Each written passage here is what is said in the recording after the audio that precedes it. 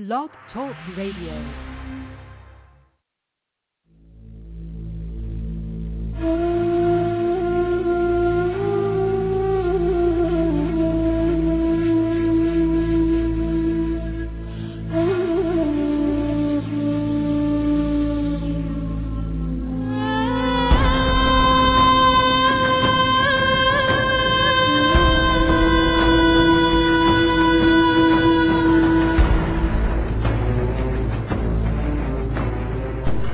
Planet X, Nibiru, megaquakes, nuclear war, martial law, New World Order, FEMA camps, guillotines, aliens, UFOs, fallen angels, Anunnaki.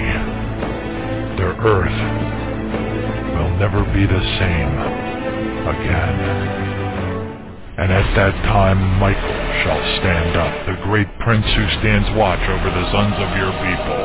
And there shall be a time of trouble, such as never was since there was a nation, even to that time. And at that time your people shall be delivered, everyone who is found written in the book. And many of those who sleep in the dust of the earth shall awake, some to everlasting life, and some to shame and everlasting contempt.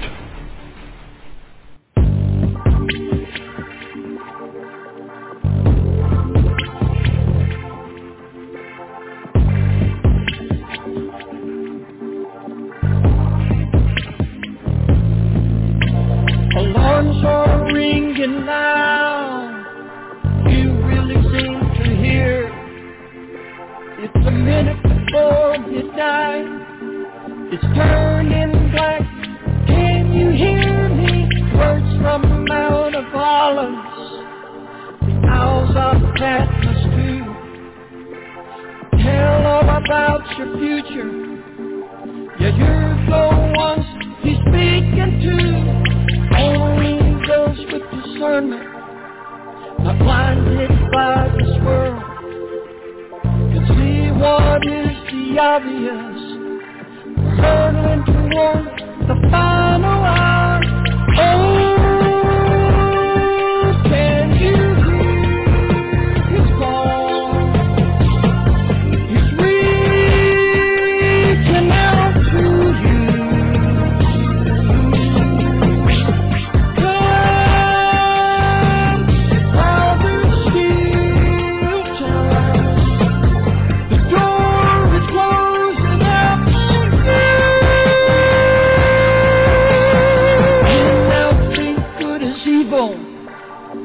Say that evil is good. Every man does what he thinks is right. In his own eyes, ignore the truth. Leaders talk about nuclear war. It's now just a push away. Judgment is about to fall on men. Only the just will stand the day. Men led by evil spirits that come from the other side, lead men to their destructive end. It's all written in His holy word. Oh, can you hear His call? He's reaching out to you.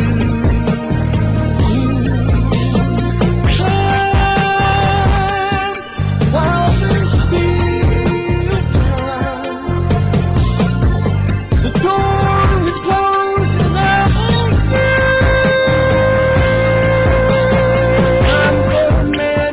its course, 6,000 years have passed.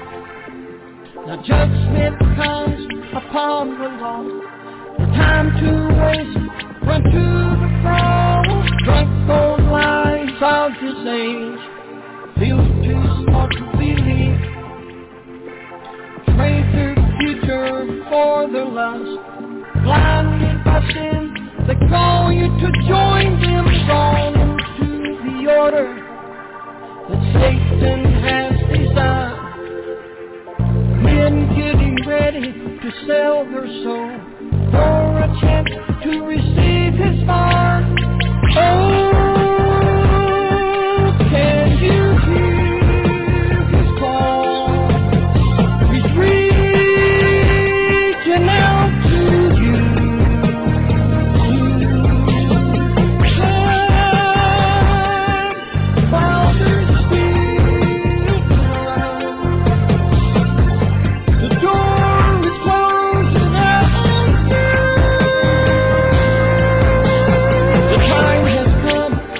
and you must choose.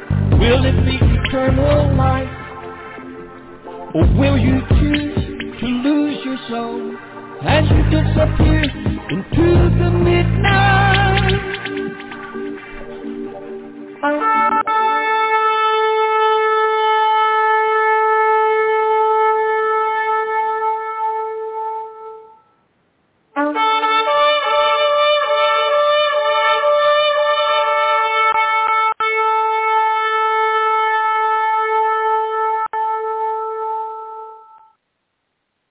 Heavenly Father, thank you, Lord God. We praise you.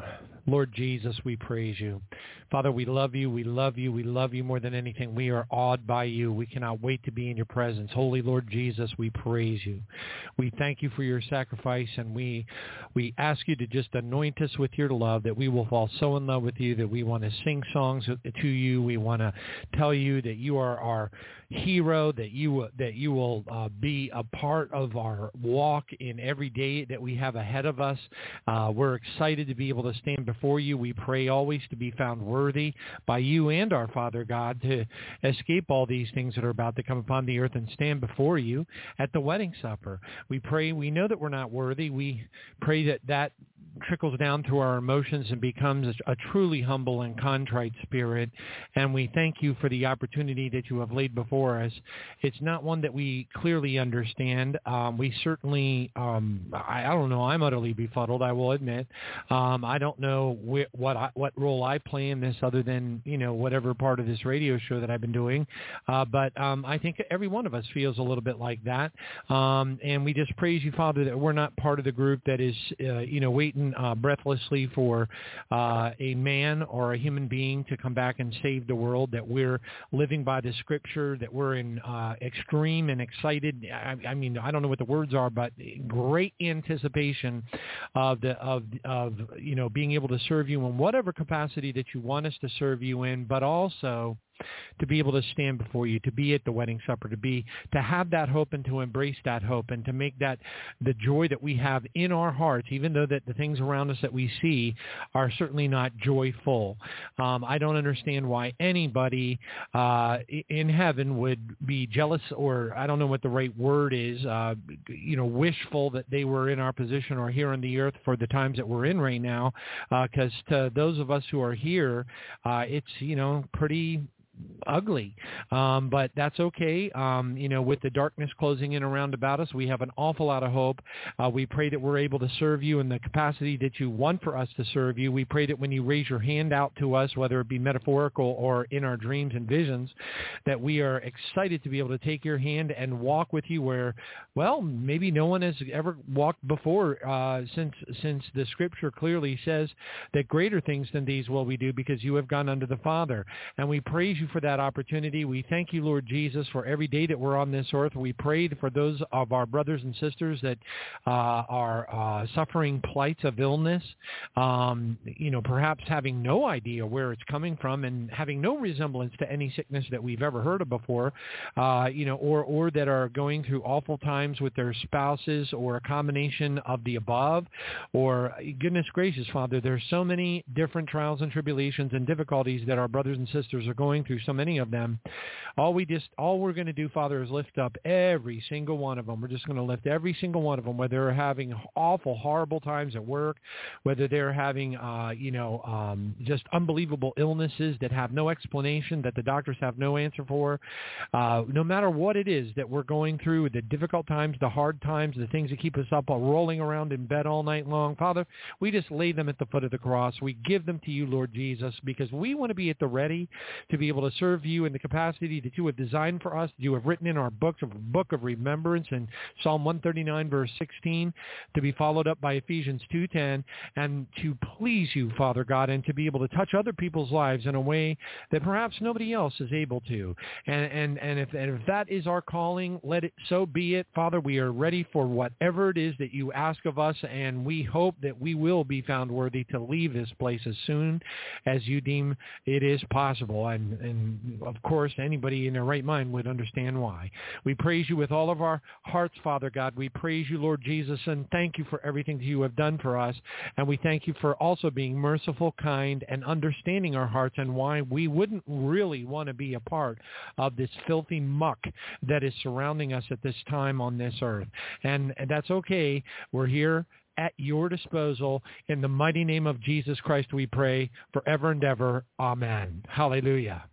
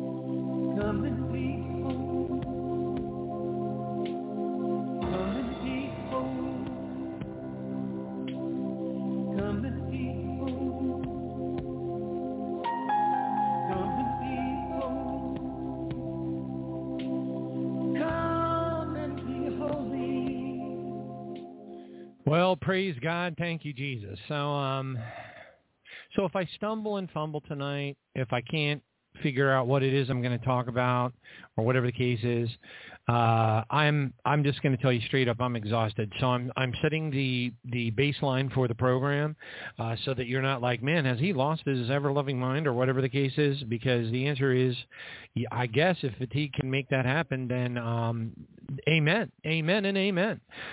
Praise God. So yeah, I don't even know why, but for some unexplicable reason, I got unbelievably exhausted, words can't describe, just prior to the show starting, and I don't know anything about it, don't understand why.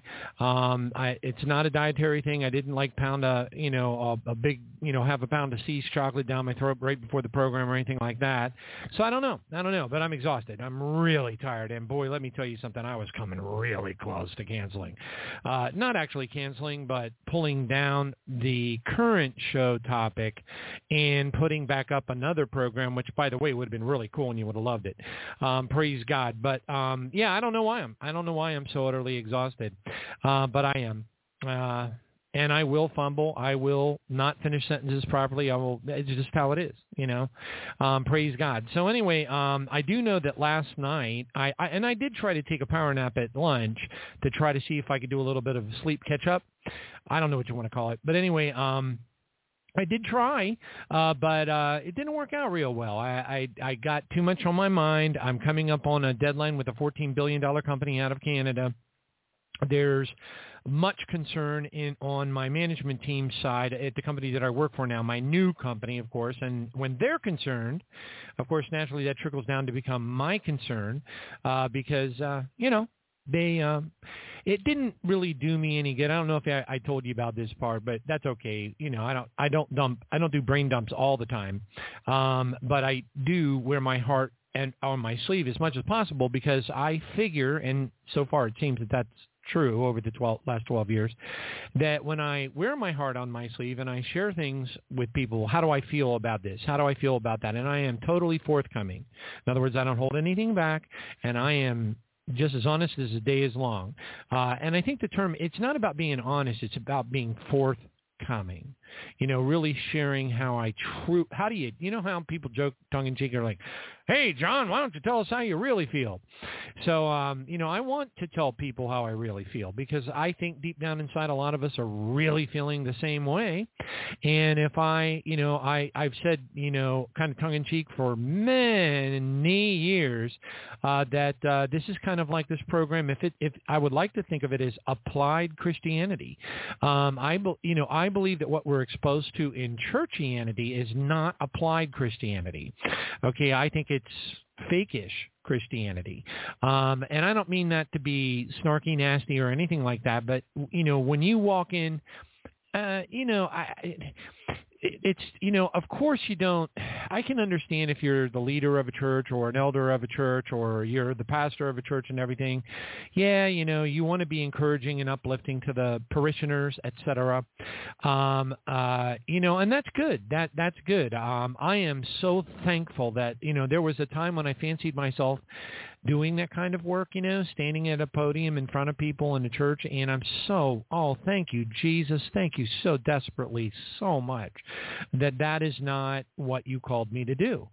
Because I feel there's just in my heart, I just feel that there's a fakiness about it. I'm not saying that anybody's doing anything wrong. I know we're supposed to have the joy of the Lord in our heart, but I do believe with all of my heart, from the very bottom of my heart, that a lot of the folks that are standing on the stage of the churches and leading praise and worship or doing whatever it is they're doing are a little fakish. I don't, I'm not saying that I think they go up there with the intention to be fakish, and I also know what the rush feels like. Okay, I know that you can, when you get in front of people and, you're talking about the Lord, and it's a very real thing in your life. It's a very real, when I talk about things that have happened to me, when I talk about many miracles that have happened to me, when I relay the testimony that I have about the first watch key and how I ran around the house with tears in my eyes trying to figure out what it fit, and then I found out the only thing that fit in the entire house was the escape pod. When I give those types of testimonies, I do have joy in my heart. I am absolutely flabbergasted. I'm flipping out. And I can't help it because my emotions are remembering intimately the feelings that I felt at the time that supernatural event was actually happening to me.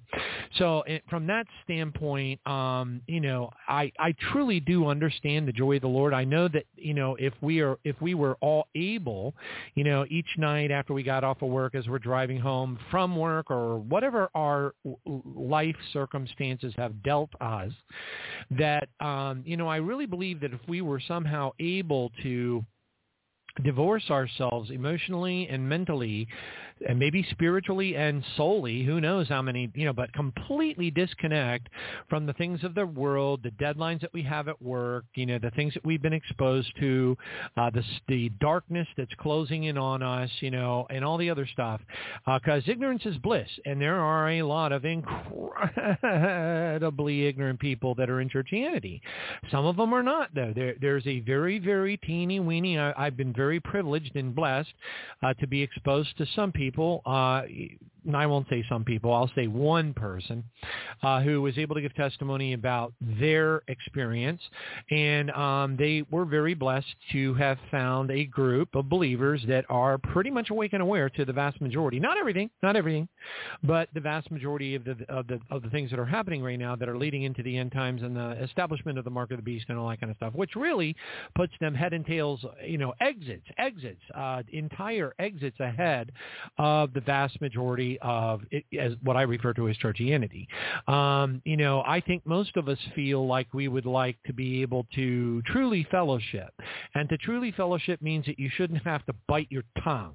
You should be able to have a conversation. You should be able to, like it says in the first half of James 5:16, where it's just mistranslated all over the place, where, many, if not most of the translations say something along the line of share your trespasses or with one another that ye may heal. Well, that's not what it means. I am certain of it, and I could sit here and go through multiple translations and get into the Greek and everything else, but I'm not going to waste time doing that. Basically, what it means is misery loves company. Misery loves company. I call that the misery loves company verse. Because why would you need to heal? Why would I go to you and say, you know what, I was thinking about naked women this morning when I woke up, and that was kind of a sin, and I'm sharing that with you because I want to heal. Now, isn't that about the dumbest thing you ever heard in your life? It ought to be, because it's a mistranslation. All right, so anyway, that's not what it means. It means misery loves company. You want to be able to go to another person who's a believer and be able to say, man, these CBDCs and FedNow stuff, that's some creepy stuff. What are we going to do when that, are you prepared for that? What is your plan? What is your what are you planning on doing with your family? What do you think we're going to be here by then? When do you think we're going to get raptured? Sharing notes back and forth, be able to discuss what your game plan is. What is your plan A? What is your plan C? Oh, I'm just going to trust in Jesus. Well, you know what? There's absolutely nothing wrong with that. As a matter of fact, I think God, personally, I believe with all of my heart that our Heavenly Father would rather, our Lord Jesus Christ, our King, would rather us come to a place in our walk where we have no other place to turn, where we have given up on this idea that our plan B and our plan C somehow has merit. There's some, people. I've seen people say this, man plans and God laughs, and I can see the irony in that. I can see the truth in that, the wisdom. It still doesn't take away the need that we have for fellowship and to be able to, share our concerns, and without somebody telling you that, something just totally off the wall and wacky and wanting you to believe it when doggone well it isn't true. And then you have to smile, and, you don't want to lie, because my Bible says that liars go to get cast in the lake of fire. Okay. So, forget that noise. So you just kind of have to learn. It takes talent. You really have to practice it, where you say, oh, God bless you, brother. I didn't know that's how you felt. That's awesome. Nowadays when you confront politicians or people that are being interviewed or whatever the case, they call it gaslighting. Okay. Gaslighting is a term for essentially steering the subject or the answer to the question to something different or slightly different, so that the answer to the question is never answered. All right. So essentially, we all, I think sometimes when we're in fellowship with multiple Christians, we have to learn the talent. I think there's a talent. Now, Jesus, what he did in front of the Sanhedrin multiple times, and other times as well, he would simply not say anything at all. Or he would say something like, you have said so. Okay. That's a little bit tricky, because, in the 21st century, if you're hanging out with half a dozen fellow believers, and they look at you and say, did you know that Planet X is heading directly at us and it's going to smash into the earth tomorrow at 4 p.m.? And, and then you look at them and you go, you have said so. And then you walk away. You're not going to be making a friend. That is not a way to show love to a fellow brother and sister.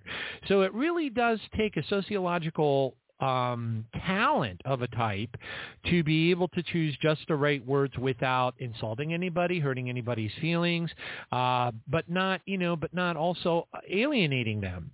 And it's hard. And so, of course, a lot of us would just as soon avoid that potential confrontation.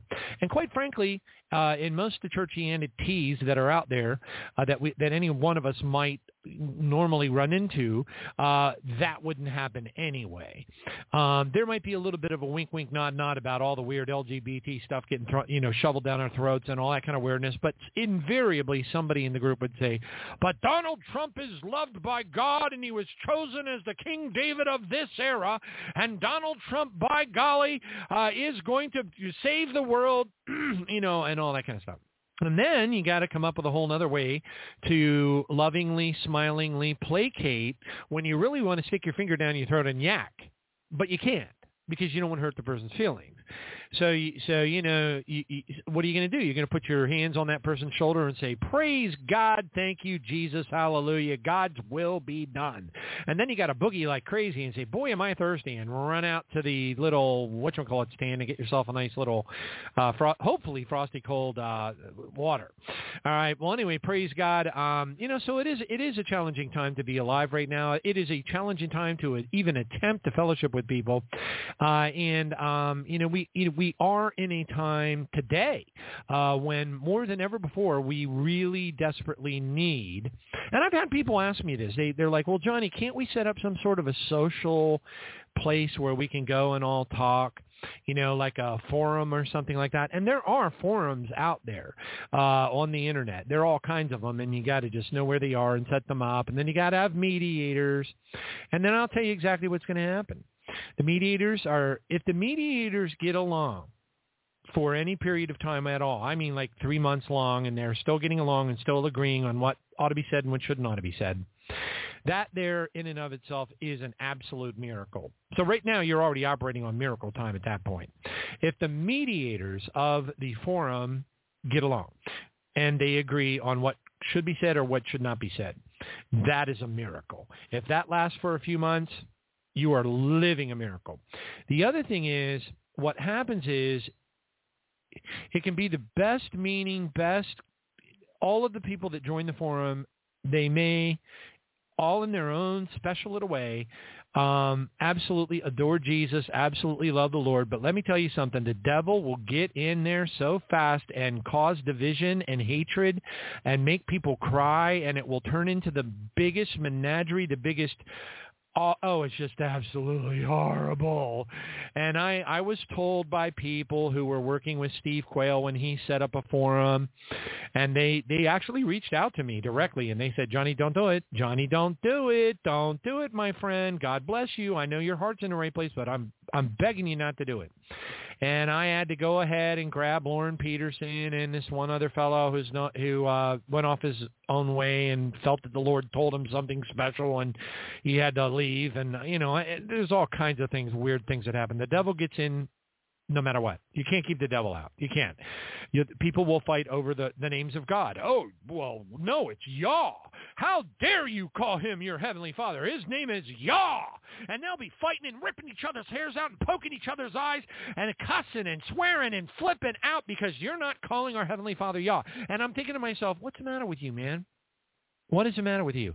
Tell me one place where Jesus, if you would prefer Yahushua, where he's called our Heavenly Father Yah. Show it to me somewhere. You can't.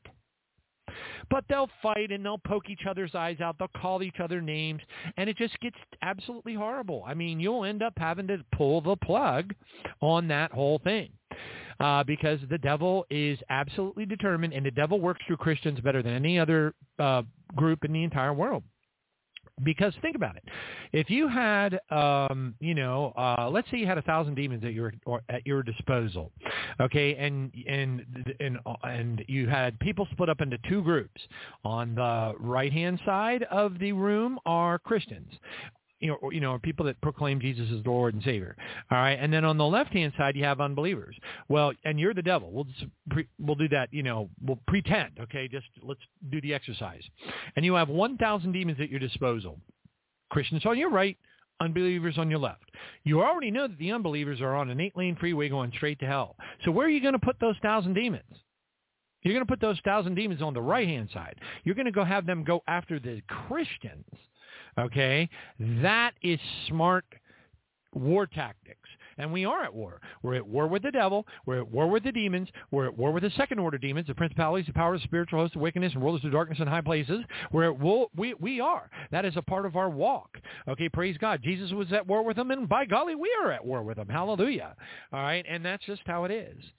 All right, and it's annoying. Okay, I mean, I don't know about you, but it is annoying. It's an incredible challenge.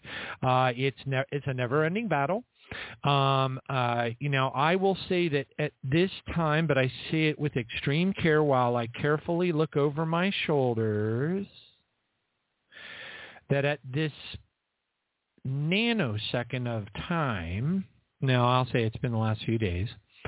Last few days, maybe a little bit longer, I have been blessed by what appears to be a kind of a respite. Okay, but I am expecting at any time something to break loose, because it always does. It always does. Okay?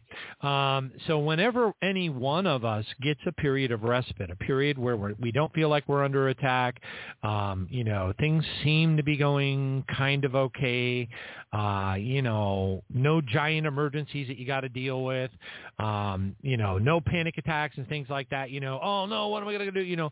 I know we're supposed to, and there's always that Abrahamic test where you got to like raise up that knife above Isaac, and you got to be ready to swing that knife right down into Isaac, and God's got to be able to feel in your heart that you're going to swing that knife, and in a nanosecond before that muzzle twitches downward, the angel or whatever says, stop. Okay, and that's really very much, that's a very powerful illustration, if you will. I'll call it an analogous illustration of what we are all anticipated or expected to do in the kingdom in our walk. No matter what it is that we're going through, our Heavenly Father and our Lord Jesus Christ are both, the Lord God tests the righteous. I don't know what scripture and verse that is, but it's in the Bible. Just look it up. Just as a matter of fact, you could Google it. You could DuckDuckGo it. Just type in the Lord God tests the righteous, and then type the word Bible, and it'll pop right up on your screen. I do that all the time when I can't remember chapter and verse. But anyway, that testing, that refiner's fire, is a continuous part of our walk. It's part of our sanctification process, and I don't think we ever really arrive. I've used the analogy of being grabbed by the scruff of your neck and being tossed into a boxing ring and getting your ears boxed, and you're just absolutely getting your honey cheek kicked in the next week. And then, you finally get up, you're finally dusting yourself off, the blood has finally stopped dripping down your face, and you're thinking, oh, thank you, Jesus, hallelujah. And all of a sudden, the mighty hand of God comes right down from the heavens, grabs you by the scruff of the back of your neck, and throws you into the other ring. And now you're with some guy that's 4 times the size of the guy that was boxing your ears. And then you have to go through all that. And the trick is that you got to go through it with grace. You got to go through it without dropping a bunch of F-bombs and grabbing a hammer and smacking a guy in the head. Okay, that's the problem. We've got to have grace. We've got to be like Jesus. We got to be a Timex and take a beating and keep on ticking. And we got to be holy and righteous in our demeanor. And that is really, really, really, really hard. Well, it's one of the reasons I really love that scene in the movie Evan Almighty, where I guess it's Evan or whatever is out, starting to build the ark, and he's like swinging the hammer, pow, pow, pow, pow, and he hits his thumb, and he's like, oh, I have an owie. And I'm thinking to myself, okay, who in their right mind would scream, I have an owie, after smashing your hammer with a full-blown swing from, it's just so funny. But anyway, but also extremely apropos. It's very appropriate, because that's exactly what our Heavenly Father is looking for. Our Heavenly Father is looking for us to behave just like Jesus. If you can show me anywhere in the Bible where when Jesus was taking the 40 stripes or whatever, where when he was being spat upon and insulted and horrifically treated and beaten and all those things that happened to him, which are unspeakable and I can't even think of, let alone envision them. I can't watch Passion of the Christ. Forget that noise. I don't want to come within 1,000 miles of that movie. I can't. I'll just sit there and bawl so hard. I'll bawl so hard that it will take me at least 2 weeks to do, saline flushes to be able to breathe again. Okay, so, I know what my limitations are. But when you think about it, that's kind of where God's looking to us to be like. Our Heavenly Father wants us to be able to get into that next boxing ring, and then the next boxing ring, and then the next boxing ring, and then the next boxing ring, and take a beating and come out, saying, praise God, thank you, Jesus, hallelujah, while the blood is coming out our ears and our nose, and 2 of our teeth are hanging off our gums. And God wants us to be, our Heavenly Father wants us to become Jesus. We're not supposed to react in a negative way. We're not supposed to be reaching for earthly weapons. We're not even supposed to be thinking about earthly weapons. Okay? I mean, yes, I do admit that I have a picture of Klaus Schwab with an inside target up high up on a shelf in the room here, and I got a CO2 airsoft BB pistol, and sometimes I hear something that he's quoted as saying on the internet, "We are going to kill you and take your body parts off, and you will eat bugs and all it."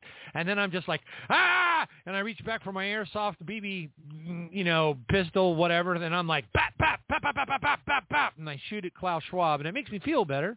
But it is a symbolic gesture at best. And yes, when I see that entity from the bowels of hell, he's definitely a reptilian. Only a reptilian. I think I told everybody on the show about the guy that was the ski instructor that was there at Davos 2023 and actually had this entity walk up beside him and said, he confirmed it. He confirmed it. And we'll just leave it at that. But anyway, so we're not talking about a human anyway. All right. It's not human. That thing is long already completely perfectly possessed, as Father Malachi Martin would have put it. Wow, I got the hiccups. Isn't that nice? All right, praise God. So anyway, so this show will fall where this show falls, and so be it. Praise Jesus. But I did get an awful lot of letters from people, and it was a wonderful blessing. I mean, it really was. I got a good number of emails from people that were very blessed over the two programs that I did on, Jesus and the universe and sons of God and aliens and all that kind of stuff. I got a significant number of communications from the listeners about how much they appreciated those programs. And I also got a surprising, I guess, I don't know why I found it surprising, but I did a little bit, communications from some of the listeners about my rant on the last show about day-tight compartments. Day-tight compartments, okay? And it's true. We really do have to learn to live in those day-tight compartments, because if we don't, I don't think we're going to be able to chisel. Every day is just, can you imagine what it felt? I actually said this to my boss the other day. I said to him, we were talking about all of the trials, tribulations, impossible things that happened while I'm working with this $14 billion client up in Canada. Everything that could have gone wrong with the project, it went wrong. Okay, I'll just leave it at that. It went wrong. And my boss keeps going, no, we're going to have to charge him more money. No, we're going to have to do this. And, we're not going to do another doggone dag-nabbit. And I have to, calm him down. He's a very calm guy anyway. But, but he gets all, sparky about that stuff. And I'm like, no, hold on a second. I said, I always, bring it down a notch for him. And I'm like, I believe that everything is going to be just fine. So we all just need to take a chill pill, let nature take its course. Everything is going to be just fine.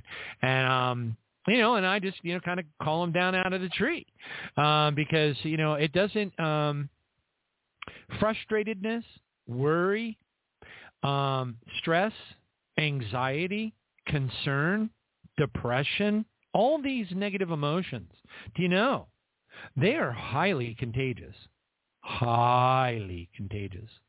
In fact, not only are they contagious to the people around us, but they're contagious to ourselves. Once you get yourself in that downward spiral, it becomes a self-inflicting contagion against you. As a matter of fact, I was doing some study on this because I love self-help books. I love cognitive behavioral therapy, and I love to take these things that these various specialists believe that they figured out about human behavior, and then they write a little book or a booklet or whatever, and they teach everybody their pearls of wisdom. And I sit there and I smile to myself because I'm like, okay, that there is Psalm 83 verse 2, that there is John 4 8, that there's Romans 14 verse 4, because that's, I just look at it and say, all you're doing is you're quoting the Bible. All you're doing is you're quoting the Bible. You might be using different words, but at the end of the day, you're simply quoting the Bible. And it's fascinating when you look at all this stuff, these self-help books, cognitive behavioral therapy, which is just basically a fancy way of saying that you think about your behavior. cognitive, meaning mindful, using your brain, cognitive, okay, behavioral therapy. Translated, that means you use your brain to think about how you're behaving, and then you change the way you think and you change the way you behave so that you create a type of a therapy, okay, through repetition, through different practices, et cetera, et cetera. It's a fancy way to charge you a whole bunch of money for your silly 40, whatever book or whatever. The reality is that these are just things that are wisdom, pearls of wisdom from our Heavenly Father and the Holy Spirit. Praise God. And that's what, for me, what makes them so exciting, and to be able to realize things like, and it's very true, when you get out of bed in the morning, the way that you feel when you get out of bed, if you get out of bed and you're like, oh man, I can't believe it's only Tuesday. Oh man, my deadline's right around the corner. Oh no.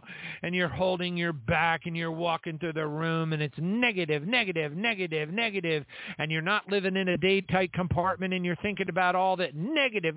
You know what? That's contagious.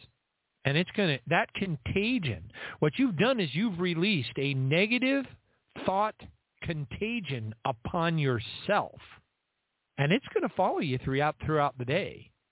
What we need to do is, using our cognitive behavioral thought processes, we are going to flip that around.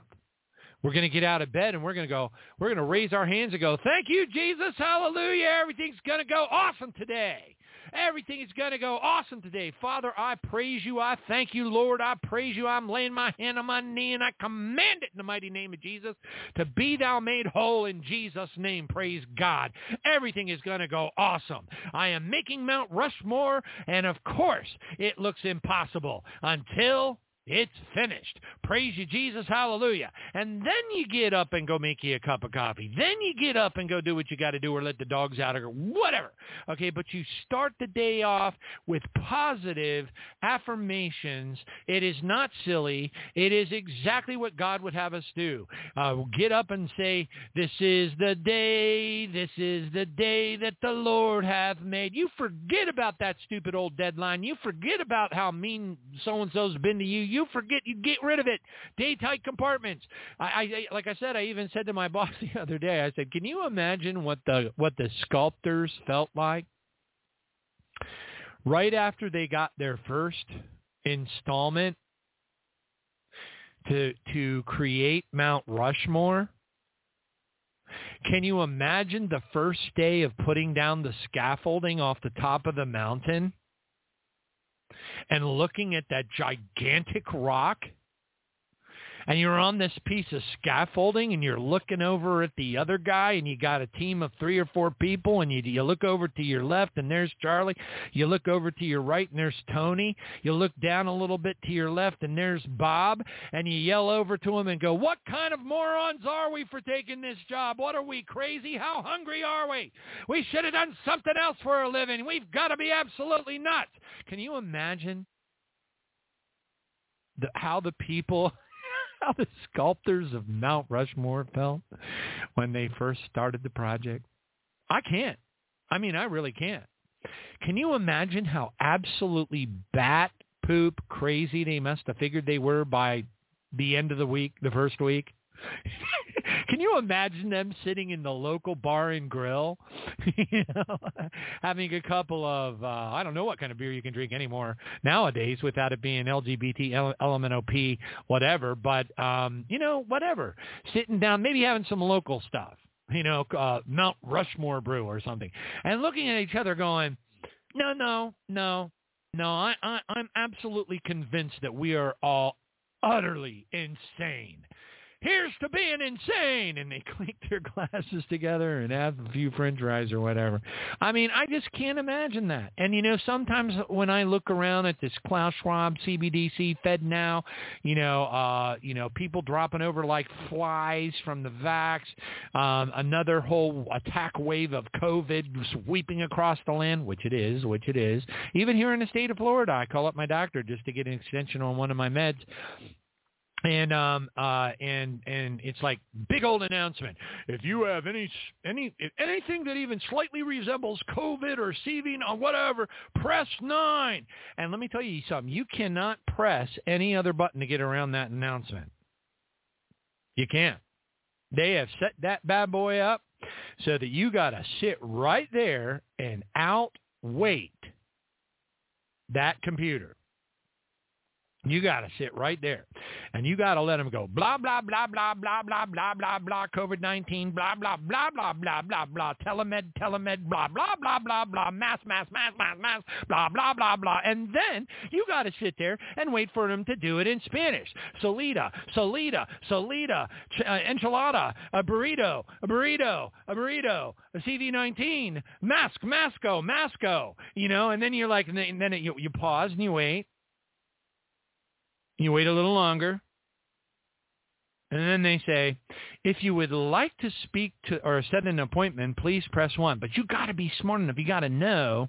It doesn't matter if you're calling CVS, doesn't matter if you're calling Walgreens, doesn't matter if you're calling your PCB, doesn't matter who you're calling.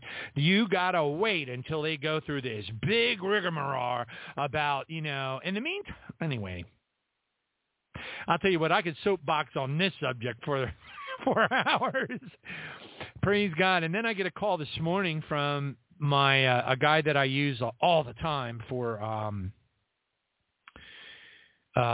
he builds things. He's a really good carpenter, and I put him to work and stuff, and he works for a very affordable price, etc. And he does some incredible things. Well, I get a call from him this morning saying, it was a text message. Hey, bro, looks like COVID finally caught up with me, and I don't know if I'll ever see you again. Please say a prayer for me. See, he's got deadly COPD. Really bad, the super bad stuff. That's why I want to get him some NAC. N-acetylcysteine, NAC, NAC. I want to get him on like 3,000 milligrams of NAC, because it has some properties. Now, granted, it doesn't work for everybody, and that's fine. It seems to be working pretty good for me for a number of things, but it's not perfect, and it's not going to solve all your problems. Simple as that. And some people, it just doesn't help at all. It's just the way it is. But for me, it seems to be working very well. And one of Fauci, look, if I ever find out about an herbal supplement or an amino acid or anything on the internet that Dr. Fauci banned during the pandemic, I got to have as much as I can get. Let me tell you something straight up. If he bans this, whatever it's called, I don't care if it's called dinosaur whatever, dinosaur eyeballs, okay? If I find out that Dr. Fauci banned dinosaur eyeballs and suddenly they're available again on Amazon, homie's going out to Amazon and buying as many dinosaur eyeballs as he can get his hands on. Okay? Praise God. And then I was looking for something that was, there's so much stuff, folks. Anyway, I'm not going to get into that because it's a whole other show. But then I called him up. I called up Mike, and I talked to him in person. I said, Mike, whatever you do, do not let them put you on a respirator. Tell them, no respirators. Get out of here. Get frisky with them. All right? So he told me, I promise, I will. I won't let them give me a respirator for any reason or whatever. And I said, okay, good job. And I said, you're going to be just fine. Just pray about it. I'll be praying for you and that kind of thing. But that was another thing that got tossed at me this morning. So the devil's always going to be throwing watermelons in your bowling alley. You're always going to be getting grabbed by the scruff of the neck and thrown into a bigger, meaner boxing ring than you could have ever imagined. Something bad will happen to you again. You can believe it. The trick is to get up in the morning, praise God, lift your hands. This is the day that the Lord hath made. Believe it, believe it, believe it, believe it. Don't be shy. Tell the Lord you're troubled. You don't like this, but You're going to trust him. They'll walk you through it. Everything is going to be just fine. I trust you, Father. I love you, Jesus. I love you, Jesus. And I know that you're going to get me through it. And I'm not going to worry about it. Not one little tiny inkling. Not an iota. Hallelujah. Because I have already won this battle, and I plead your blood upon me, and I plead that holy fire of God to burn any demon of darkness that so much as sets its will against me, no matter what. Hallelujah. Thank you, Jesus. And I am living in day-tight compartments. Praise you, Lord. And that's how you got to be. You cannot, look, you can't face going back up to Mount Rushmore, okay, and expect to get a good night's sleep, which actually was what happened to me last night, which is probably contributing to my fatigue tonight. But anyway, I did get a bunch of emails from folks saying, wow, that really touched me, blessed me, whatever the words were that they chose to use regarding the day-tight compartments rant, okay, but I mean it. I believe it with all of my heart. I honestly believe that if the guys that created Mount Rushmore went to bed that night thinking about what they had to do the next day at Mount Rushmore, none of them would have ever slept. And then they would have died because they would have made a mistake, fallen off their little whatever, and splat, that kind of thing. So, you just can't. You can't let it happen. So anyway, praise God. And here's the irony. I find myself, and I don't even understand why this is happening to me, and I'm laying in my bed, and I'm tossing and turning, and I'm thinking about this, thinking about that, thinking about this, thinking about that, and I'm thinking to myself, hey, you're breaking the day-tight compartment rules. But the problem was I was on the cusp. That's the problem. Because when I looked at that clock, I was like, I'm only a few hours away from having to get up. So I was almost technically in the other day. Okay, and then I was thinking about, well, I don't have this, and I don't have that, and I think I forgot this, and I think I forgot that, and I'm going to have to. So anyway, and the funny thing about it was, when I went back and I reviewed all the things that I was worried about, I really didn't have anything to worry about. Praise God. So I added a few more finishing touches to it and tossed it over the wall to my boss for him to review. We'll see tomorrow, whatever he wants me to change, whatever. But anyway, but I got through, and, I think I managed to chisel away enough at my mountain of fun, tongue-in-cheek, to claim that I've got a pretty good start on Abraham Lincoln's eyebrow. Praise Jesus. All right, hallelujah. So anyway, here we are. It is now June the 14th, Wednesday. I feel woken up now for some reason. I don't know why, but that's okay. And we're going to go ahead and plow our way through this show. I don't know. Play some things, talk about some stuff. I don't know if any of it will touch you. I don't know if any of it will mean anything to you. I don't know if you would rather listen to somebody over in, maybe there's a lot of Russian prophets that are prophesying all sorts of things. I have a friend, I've mentioned her before many times, and she listens to and reads a lot of them. I listen to and read what I read, what the Lord has brought to me, and I don't worry about it. I mean, thus far, we're still waiting for a major tide of events to turn. Okay, I think a lot of us were looking at Popocatépetl, and the state of Popocatépetl is such that its top could blow at any moment. We know that, but it didn't. It did not cause the megaquake that was to hit Mexico City, so we're still sitting on the same waiting game as we were before. What about the Cascadia subduction zone? What's up with that? Is Popocatépetl, according to Randy Hecker, Popocatépetl blows before the Cascadia subduction zone. And he thinks they start the Cascadia subduction zone event with HARP. Could he be right? Maybe he is. But remember, there's always a margin of error. There's always a margin of error. No matter who it is, and no matter who prophesies or has a dream or a vision, there are going to be things that they see, experience, that are wrong. I mean, they're flat out, cannot deny it, bar none, wrong. Because we all see through the mirror dimly, and we all prophesy in part. And that's just how it is. And that's why it is imperative. It is imperative that all of us know our Bible as best as we possibly can. All right. Praise God. Thank you, Jesus. Anyway, so we're just going to kind of plink around tonight and kind of review a few things that we're, maybe not looking out for. Talk a little bit about where we are and what may happen, but we don't know. The bottom line is that we might have a pretty good list of some pretty big events that we have multiple cross-confirmations. And when I say cross-confirmations, I mean we have empirical evidence. For example, the shooting of the 2 tactical nukes into the base of the Fordow facility in Iran from F-16s or F-22s or F-35s or whatever. We have so much evidence to prove that that is absolutely going to happen that it's undeniable. Simple as that. It's undeniable. So we know that's coming for sure. Okay, so that's one we can put 5 check marks. Check. We know for sure it's coming. We just don't know when. We also know that it's going to break the nuclear response in kind dynamic. The whole, once that occurs, all bets are off and anybody can use nuclear weapons. As a matter of fact, that's exactly what is going to happen. But it ain't going to be the end of the world. It ain't going to be the global thermonuclear war that people think it is. It ain't going to be the doomsday clock going and hitting striking 12 and everybody dies and blah blah blah. I don't even know where people get that idea. I don't. If you can drop the bomb on Hiroshima and Nagasaki, and now Japan is prospering like crazy, and I don't know if you've ever visited there, but it's beautiful. Where they drop the bomb, it's gorgeous. It's overgrown. It's just absolutely gorgeous. Beautiful. So, this whole thing about a nuclear winter and the whole world's going to, and all the food's going to die and everybody's going to die and all that.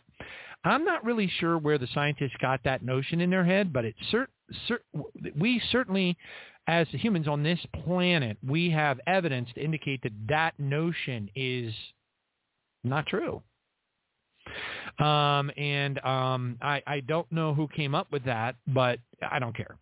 All right, praise God, thank you, Jesus. I just look at the facts and figures, okay, and that's it. I don't care about the rest of it. And I also acknowledge that whatever we think we know or whatever I think I know is a tiny part of the story. It doesn't include all the stuff. No pandemic stuff. We know they're going to release another whatever version of a pandemic. They might have already released some other creepy stuff. Where'd this new wave of COVID come from? What does my friend Vera have? She's got some freaky, weird thing going on. I mean, it's like we don't know. And there's so much we don't know. There's so much we don't know. And again, I will remind you over and over again, J. Vernon McGee in his book Through the Bible, he was a pastor's pastor. He was at his prime in the 1950s. And oh my goodness. In his book Through the Bible, he said, God hath given us very few details.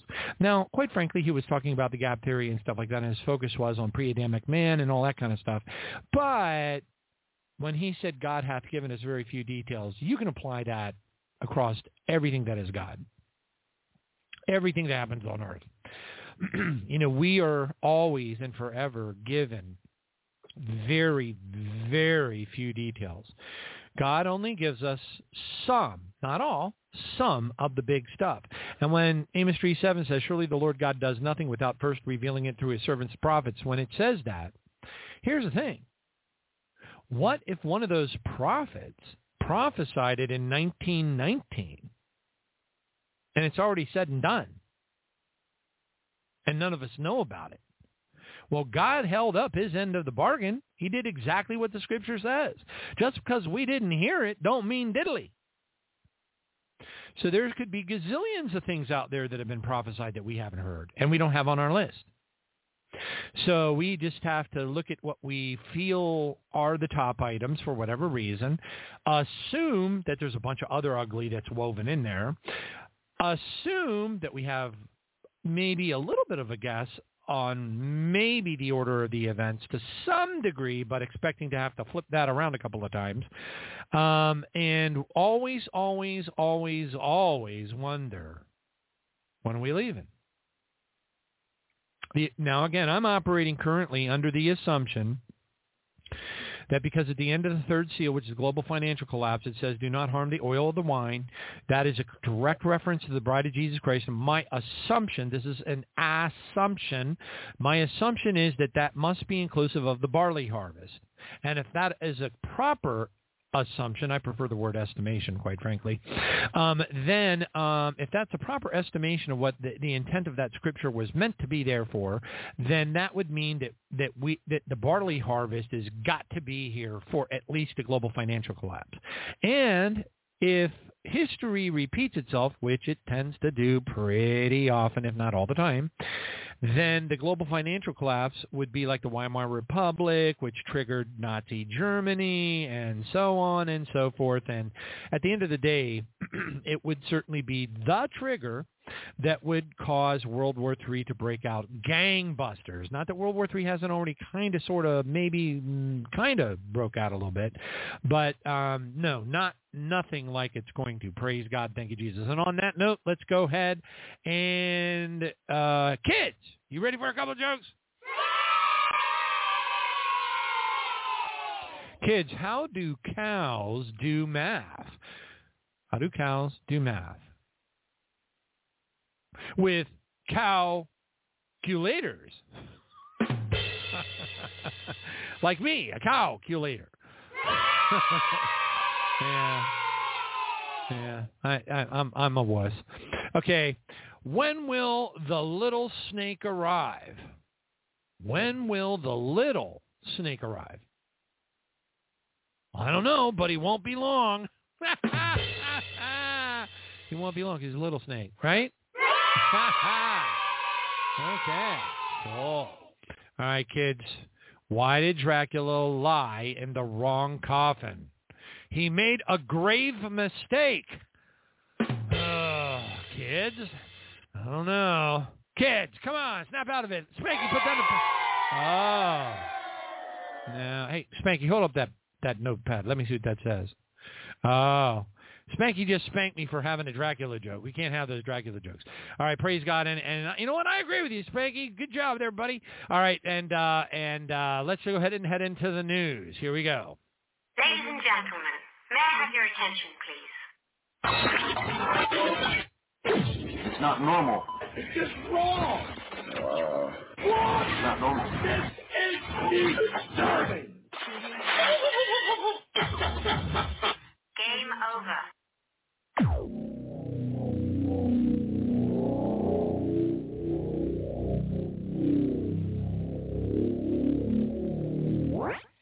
All right, praise God. Thank you, Jesus. I'm looking at the clock. We just burned an hour. We got 2 hours left. So let's see, maybe an hour of the news. I got to kind of figure this out, because there's a lot of really good stuff I'd like to play. For example, this is Tucker Carlson's third installment while the reptilians at Fox are threatening him and all this kind of stuff. And I think Carlson's probably had a conversation with his lawyers, and they're like, tell him to just bring it on. Let's just spank him in court and humiliate him. But anyway, let's go ahead and listen to this. It's pretty powerful. All right, praise Jesus. Here we go. And this is like, kind of like post-Trump indictment. Carlson, the Biden administration arrested Donald Trump this afternoon. They had him arraigned and fingerprinted in a Miami courthouse like the accused felon he now technically is. These were the first steps in a process that is designed to put Donald Trump behind bars for the rest of his life. Cable news carried every moment of it live. It's unprecedented, they told us, with what looked like shock. But they weren't shocked. They knew this was coming. Everyone who's paid attention knew it was. What just happened was always going to happen. It's been inevitable since February 16th, 2016. That's the day Donald Trump made a blood enemy of the largest and most powerful organization in human history, which would be the federal government. Despite what you may remember, it wasn't anything that Trump had said about immigration or trade with China or rapists from Mexico. Those are the stories that dominated the headlines that year. Trump's a racist, they screamed. Stop him! But inside Washington, that was just noise. None of it really rated. Identity politics doesn't mean much to permanent Washington. What matters, then and now, is foreign policy, the invasions and occupations and proxy wars, the decisions that determine which global populations will thrive and which will die, the policies that come with trillion-dollar price tags, the ones that over time have made the counties around D.C.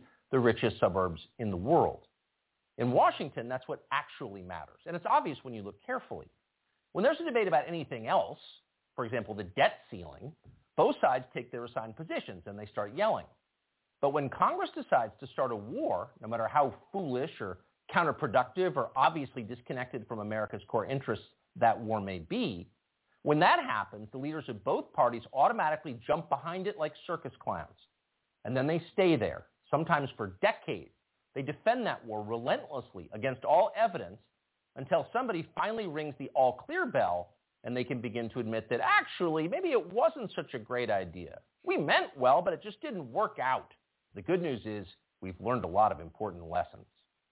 In the end, they usually do say something like that, but only after emotions have cooled and the damning details have begun to fade from collective memory. It's an apology that's not actually an apology, much less repentance, and it's years too late to matter in any case. But until then, that's all you're getting. Until then, no dissent is allowed. That's the first rule of Washington. But somehow Trump didn't bother to follow it. He is from out of town, so maybe he didn't know it was a rule, or maybe he just didn't care. Either way, 7.5 years later, we can point to the precise moment that permanent Washington decided to send Donald Trump to prison. Here it is. It's from the Republican candidates debate in Greenville, South Carolina. We should have never been in Iraq. We have destabilized the Middle East. They lied. Okay. They said there were weapons of mass destruction. There were none, and they knew there were none. There were no weapons of mass destruction. All right. We should never have been in Iraq, Trump said. We destabilized the Middle East. Now, by the time Trump said that, a lot of Republican primary voters were starting to reach the same conclusion. How could they not? But it was the next line that doomed Trump to today's arrest. They lied, he said. There were no weapons of mass destruction, and they knew there were none. Now, when he said that, a few in the crowd booed. Most just sat there in silence, stunned. Can he say that? Well, he said it anyway. And by saying that, he sealed his fate. That was the one thing you were not allowed to say because it implicated too many people on both sides, which on this topic is really just one side. Hillary Clinton was guilty of it, but so was Paul Ryan. All of them were guilty. They all knew, they all lied. And to a person, they hated Donald Trump for exposing them. After that, it was pretty clear that even if he did get elected president, Trump was going to have a very hard time controlling the federal government he was supposed to be in charge of. Most of permanent Washington decided that thwarting Trump was the single most important mission in their lives. Everything depended on it. Many of them said so publicly. But others didn't say so publicly. In fact, the stealthier ones took another path.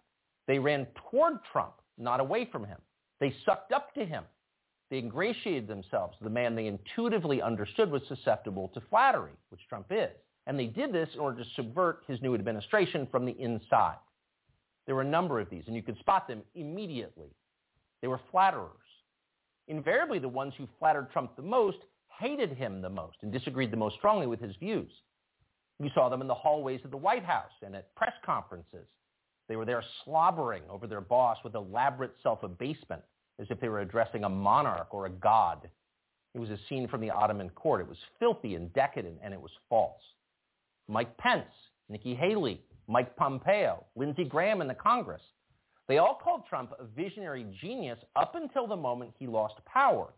And then they unsheathed their real agenda, as always the neocon war agenda, and they piled on with maximum force. Here's Mike Pompeo, for example, on Fox News this morning.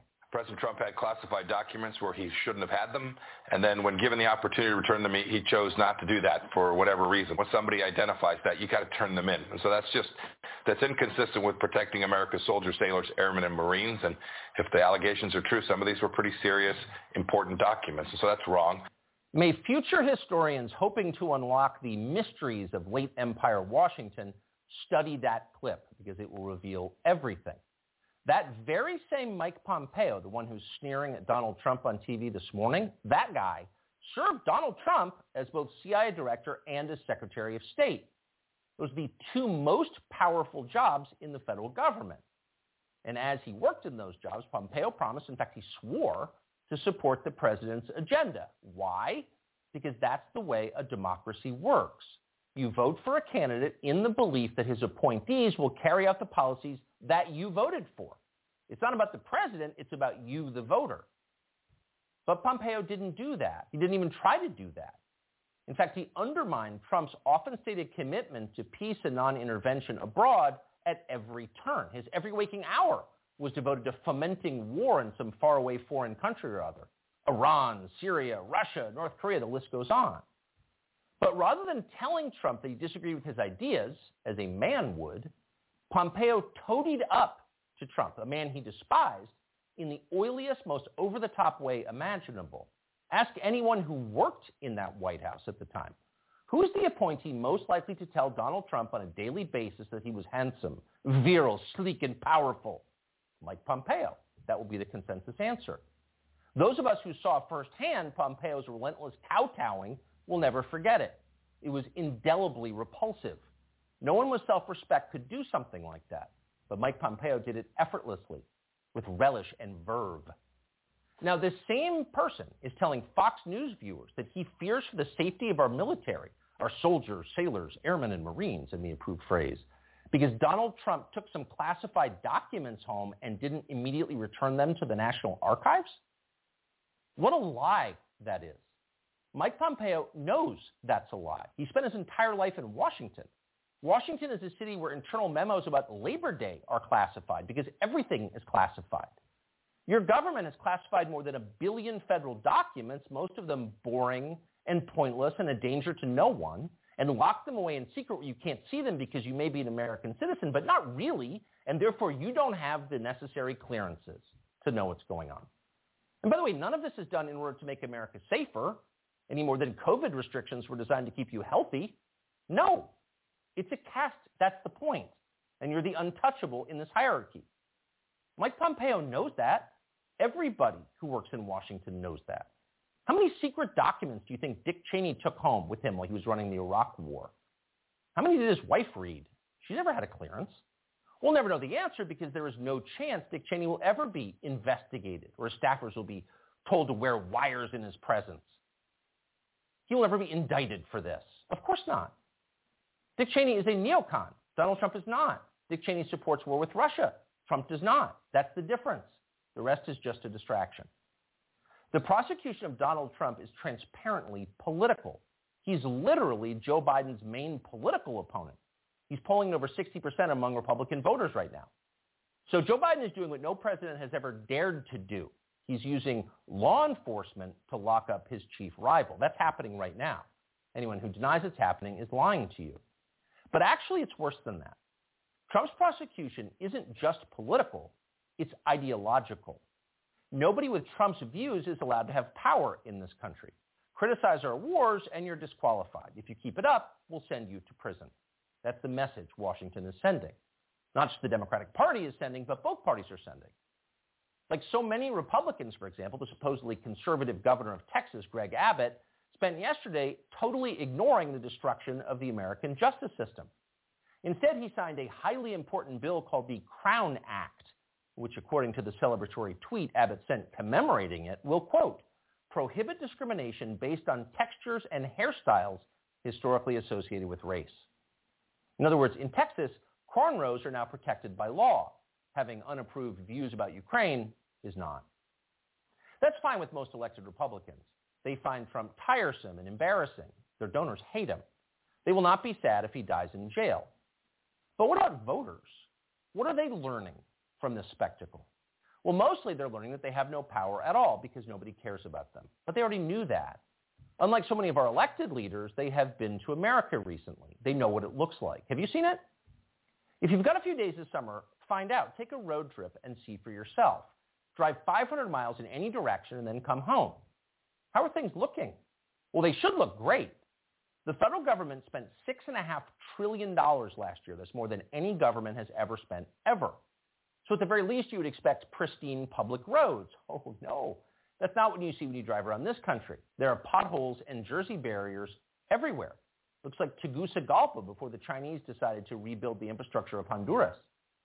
We don't have China buying our roads. So they're falling apart. You'd think the people you would pass on your road trip would look happy and prosperous. Again, this is a very rich country. But a lot of them don't.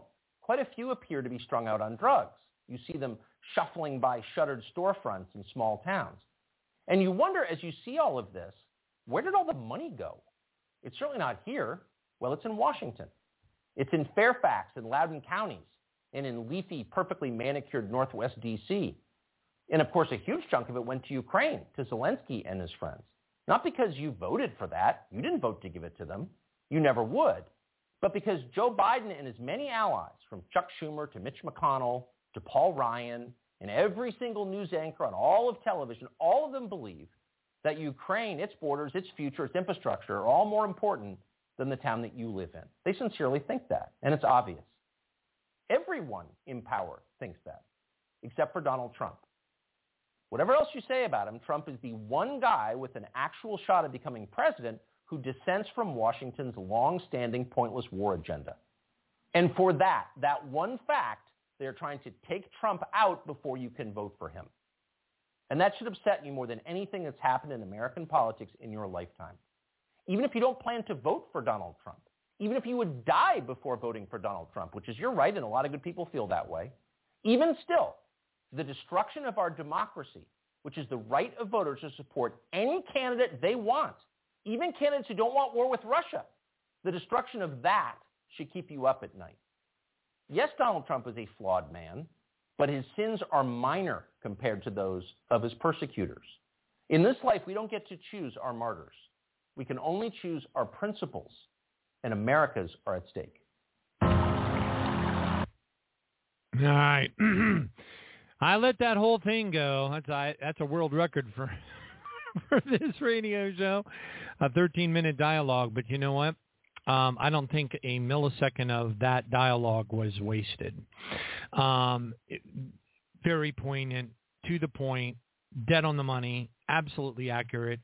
And, you know, we have talked on this show about Trump's incredible, unsinkable pride and the weaknesses associated with all of that and yada, yada, blah, blah, whatever. So anyway, I think I just felt in my heart that it was worth repeating. It had at least 30, I don't know how many, but a bunch of really unbelievably accurate and, I'm flabbergasted. This is the second time I've heard it, and I'm still flabbergasted at how accurate it really is. Accurate. I mean, every single thing he said is accurate. And anyway, so we're going to move on. All right, the next audio bite I want to play here is a snippet from Redacted, and basically the subtitle of this snippet is "Putin and China have dealt a knockout blow." Let's take a listen to this. Praise God. Thank you, Jesus. Here we go. Hold on. Sadly, we are watching the swift decline of the United States and the U.S. dollar happening right in front of us in real time. This is bad. This week, we got the clearest sign yet that America's Middle East policy has failed, and Putin and China now have a massive upper hand.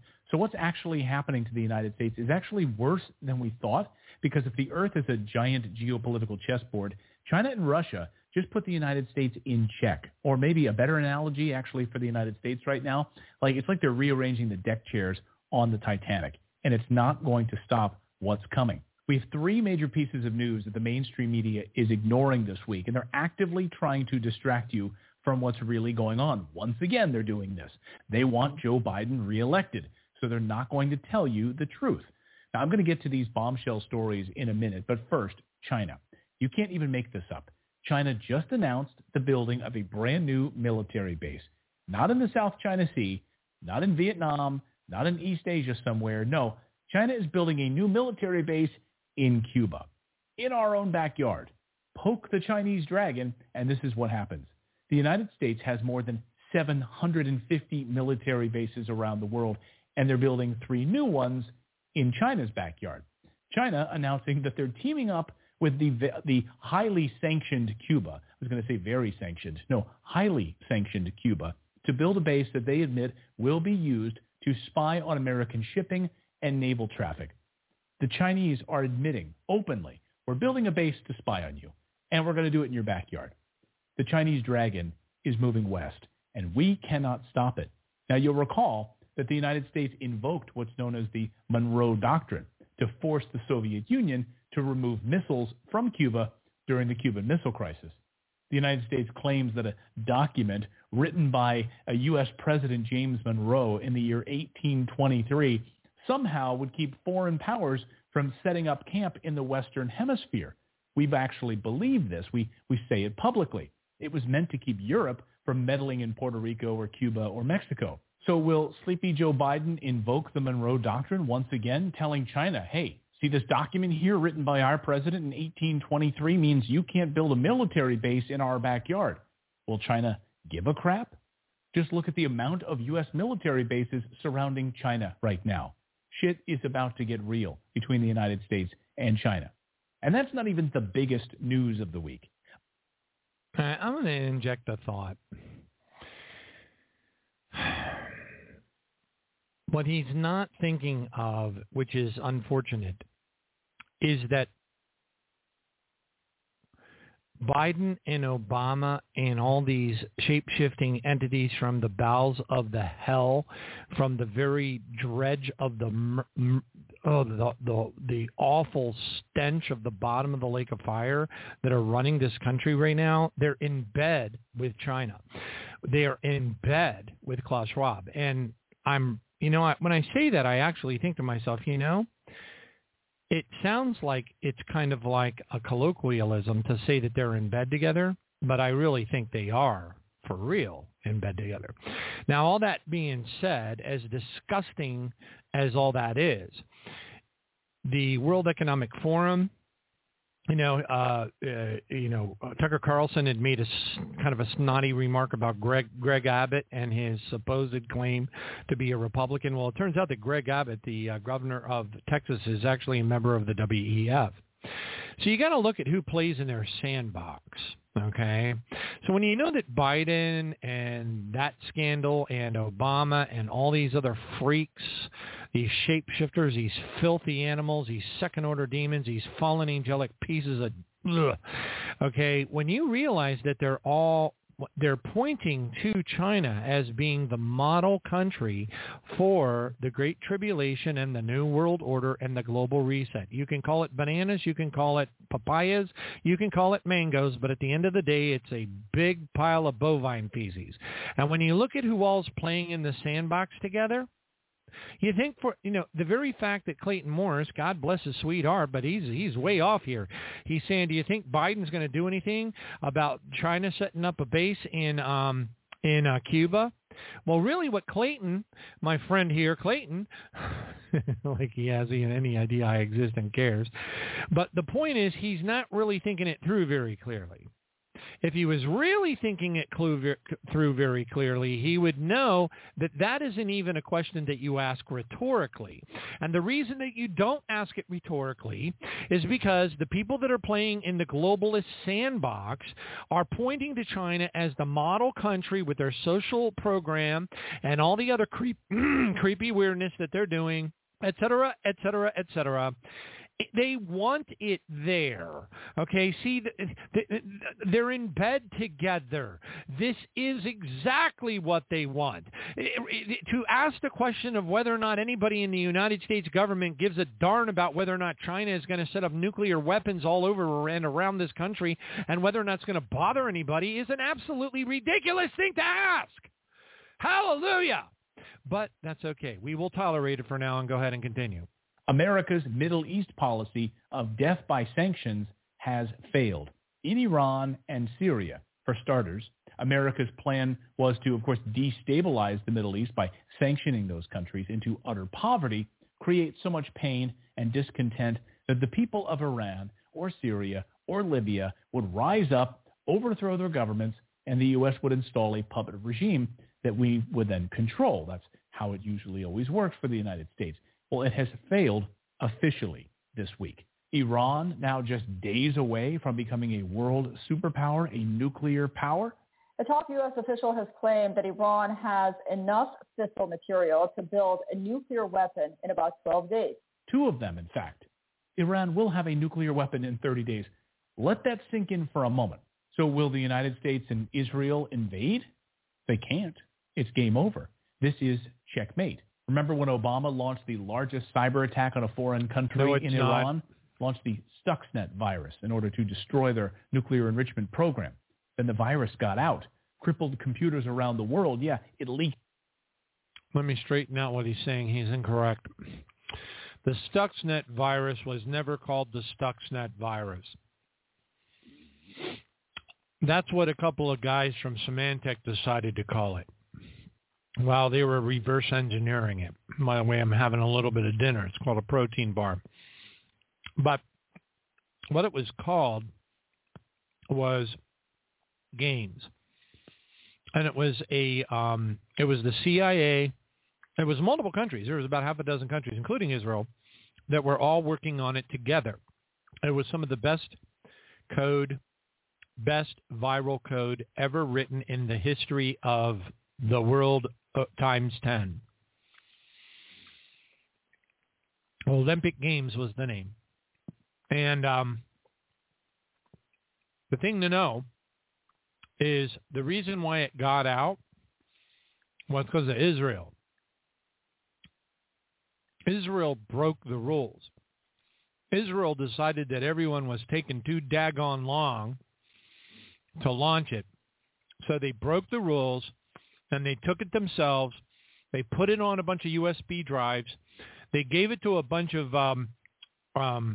custodians that were mopping the floors at the Fordow centrifuge facility, and they stuck them inside of computers and infected it. It was air-gapped. There was no way for them to break in, so they put them on USB drives, and the custodians and such, ultimately brought them inside the facility.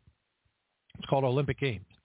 And it was Israel that betrayed everybody that was involved in that particular project and said, you're taking too long and we're going to do it ourselves. And so then it spread across the entire world, but it was so well written that it didn't do any damage to anything but those centrifuges. That's because what it did was it counted up. It knew what the PLC controller numbers were. It knew that they came from, the whatever Harris Corporation or I forget what the name of it was, but whatever. They knew that, but they didn't know the precise models that each one was. So they wrote the code so that it would count up, and it would try 0001, 0002, 0003, 0004, 005, 006, 007, 008, and until it hit Seabird, I think it was Seabird PLC controllers. And until it hit the right number, 0012, 0013, 0014, and then it gets feedback and it says, you hit the jackpot, ding, ding, ding, ding, ding, and it says, oh, it's 0014. And then it launches an all-out attack against 0014 Seabird PLC controllers, and all of a sudden the centrifuges start to spin out of control, they're out of balance, and they start blowing up all over the place. That's what happened. All right, let's go back to Clayton here. Doubt. Yeah, it didn't work out so well. All the sanctions, all the cyber attacks, and the lies about Iran, the United States Middle East policy has failed. And China and Russia now have Iran's back. So does Saudi Arabia, who used to ignore Iran, treated them as an enemy because the United States wanted them to. No more. Saudi Arabia has shaken hands with Iran, kicked out the United States. But it gets worse than that this week. European leaders that are in bed with the United States and NATO are losing elections, and they're losing them big.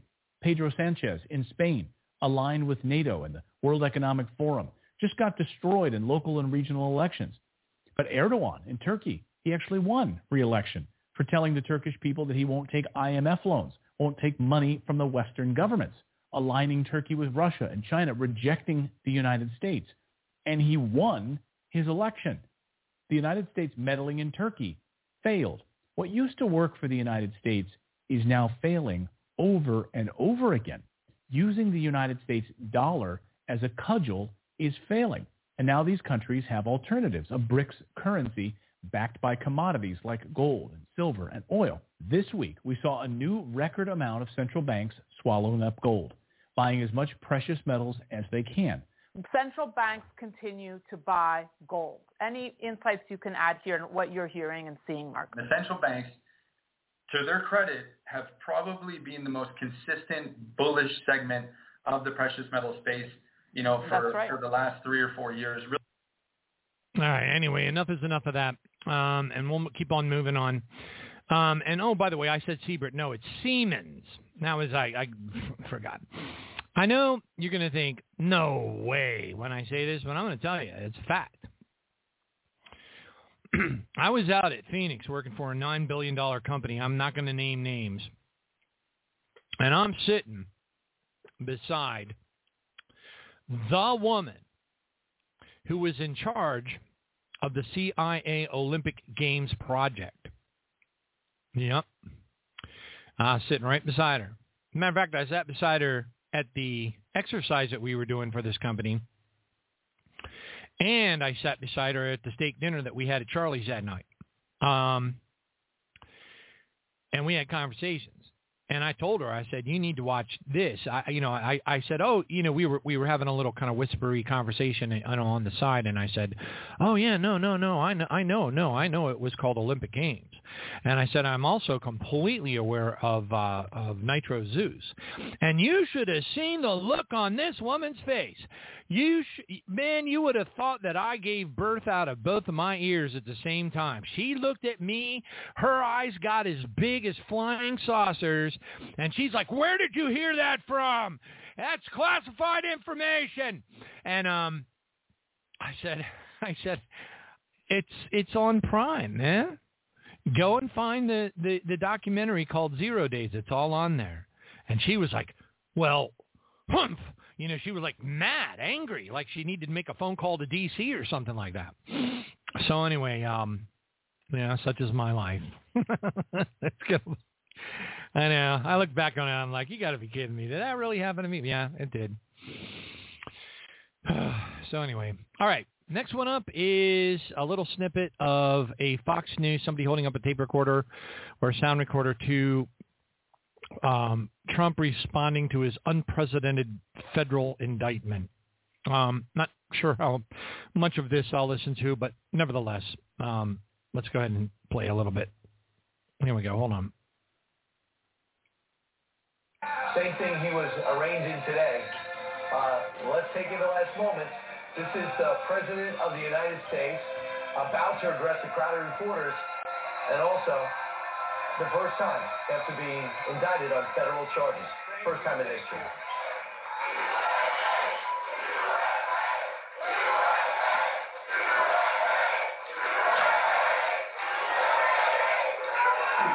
Well, thank you very much.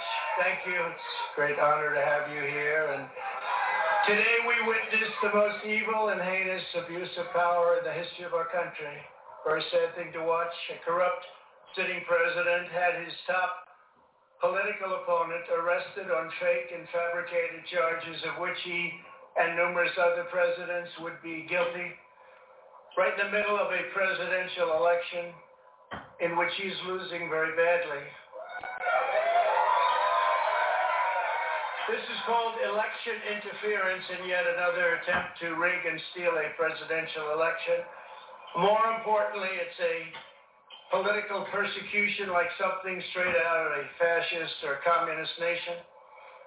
This day will go down in infamy, and Joe Biden will forever be remembered as not only the most corrupt president in the history of our country, but perhaps even more importantly, the president who, together with a band of his closest thugs, misfits, and Marxists, tried to destroy American democracy. But they will fail, and we will win bigger and better than ever before.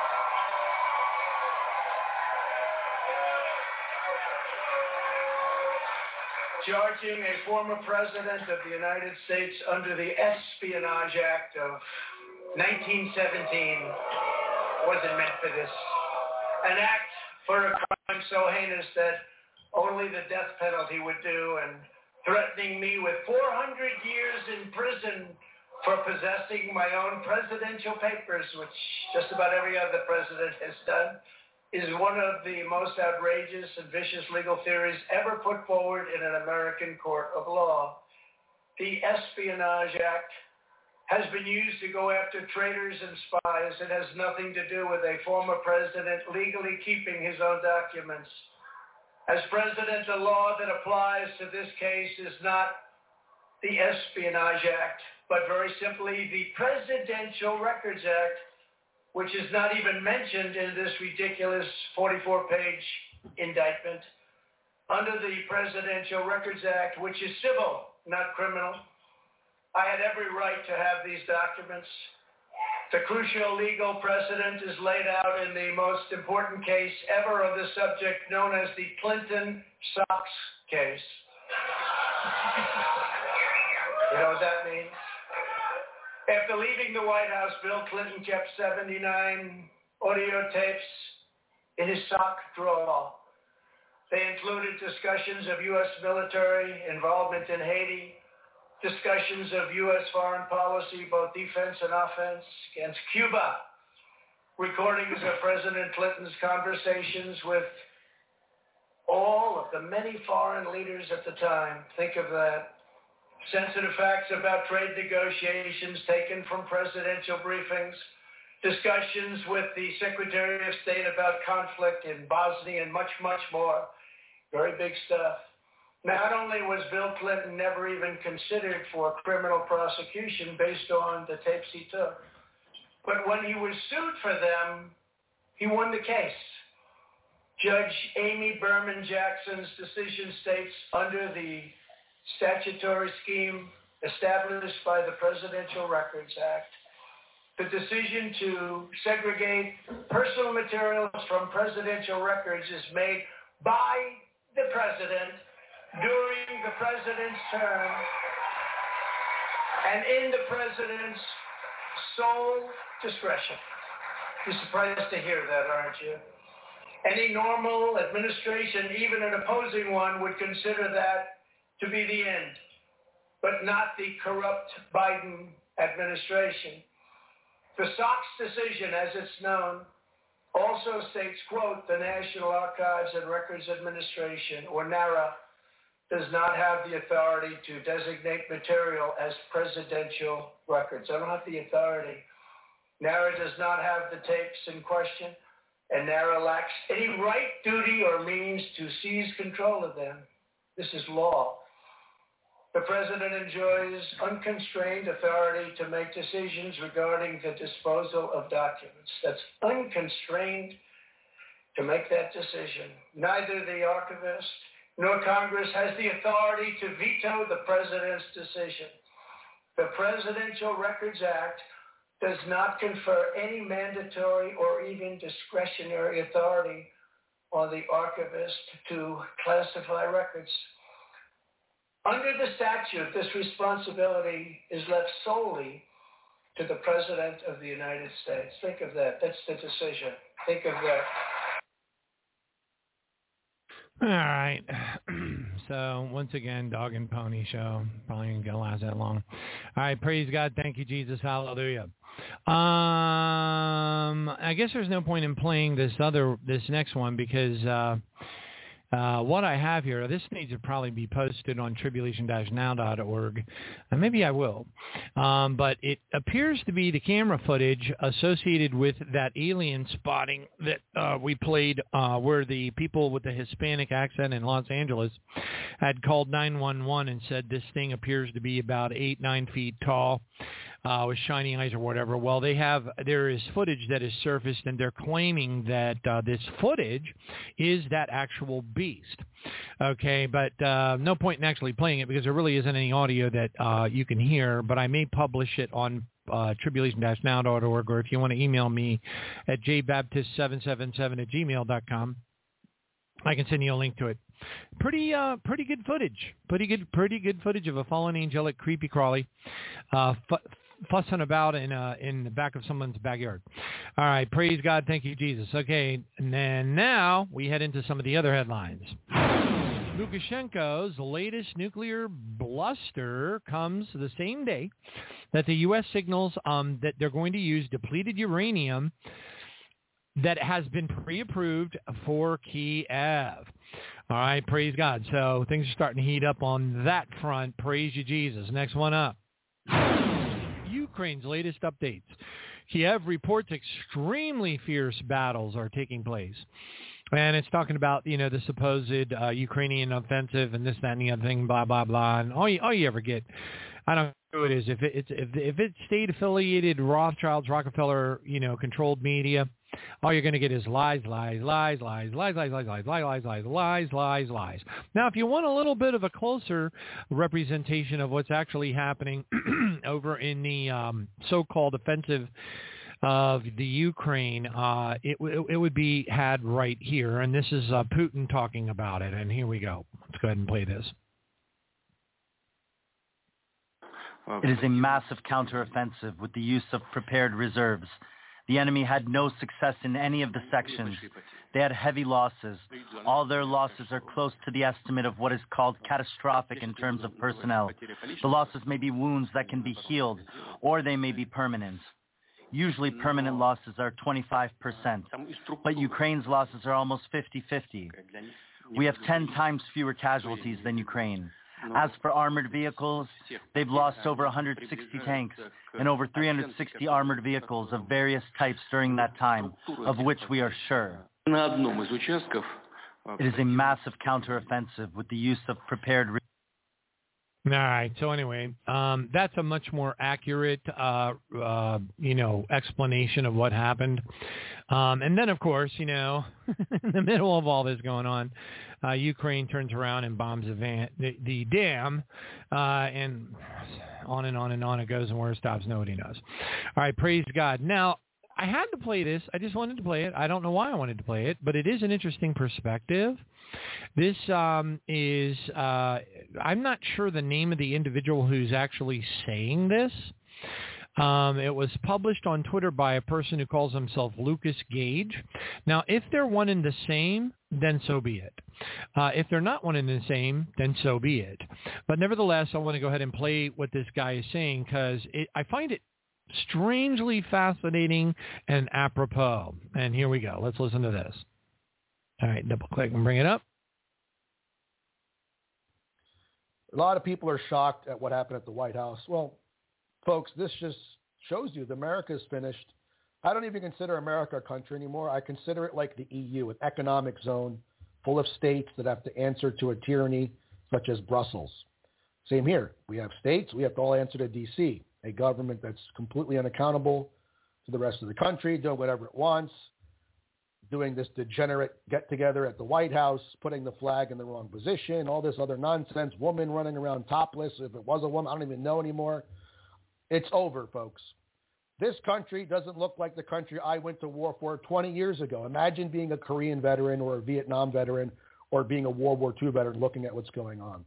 So America's finished. Stop trying to fight for it, get upset about it. Just let it die. The only thing you do right now is protect your friends and family from the insanity, from all the isms their parasite class is promoting on the media, specifically to our children. We have to save our children because the attacks are directed at them. It's not us, it's them that they want. They want the next generations to abide by their insanity, to submit. We have to protect them. You're not forget about your statues and, oh my God, they changed the name of the school and they added another stupid month for this group who says this. And yeah, they're going to do everything they can. They run the media. They run the banks. The parasite class runs everything. What are you going to do? Unless you're going to get your Second Amendment and do what's necessary, nothing is going to change. You can complain on Twitter. You make a video just like me. Nothing's going to change. What you can do is shield your friends and family from the insanity. Educate them. But America's dead. Let it die. Let it die. The quicker it dies, the quicker it collapses, the faster we can get to rebuilding it. Because our enemy is inferior in every measurable way. They're genetically inferior, morally inferior. Everything about them is inferior. The only reason why they have any power is because we're not doing what we're supposed to do. But there will be a day where we do, and it's over for these people. So protect your friends and family until that day comes.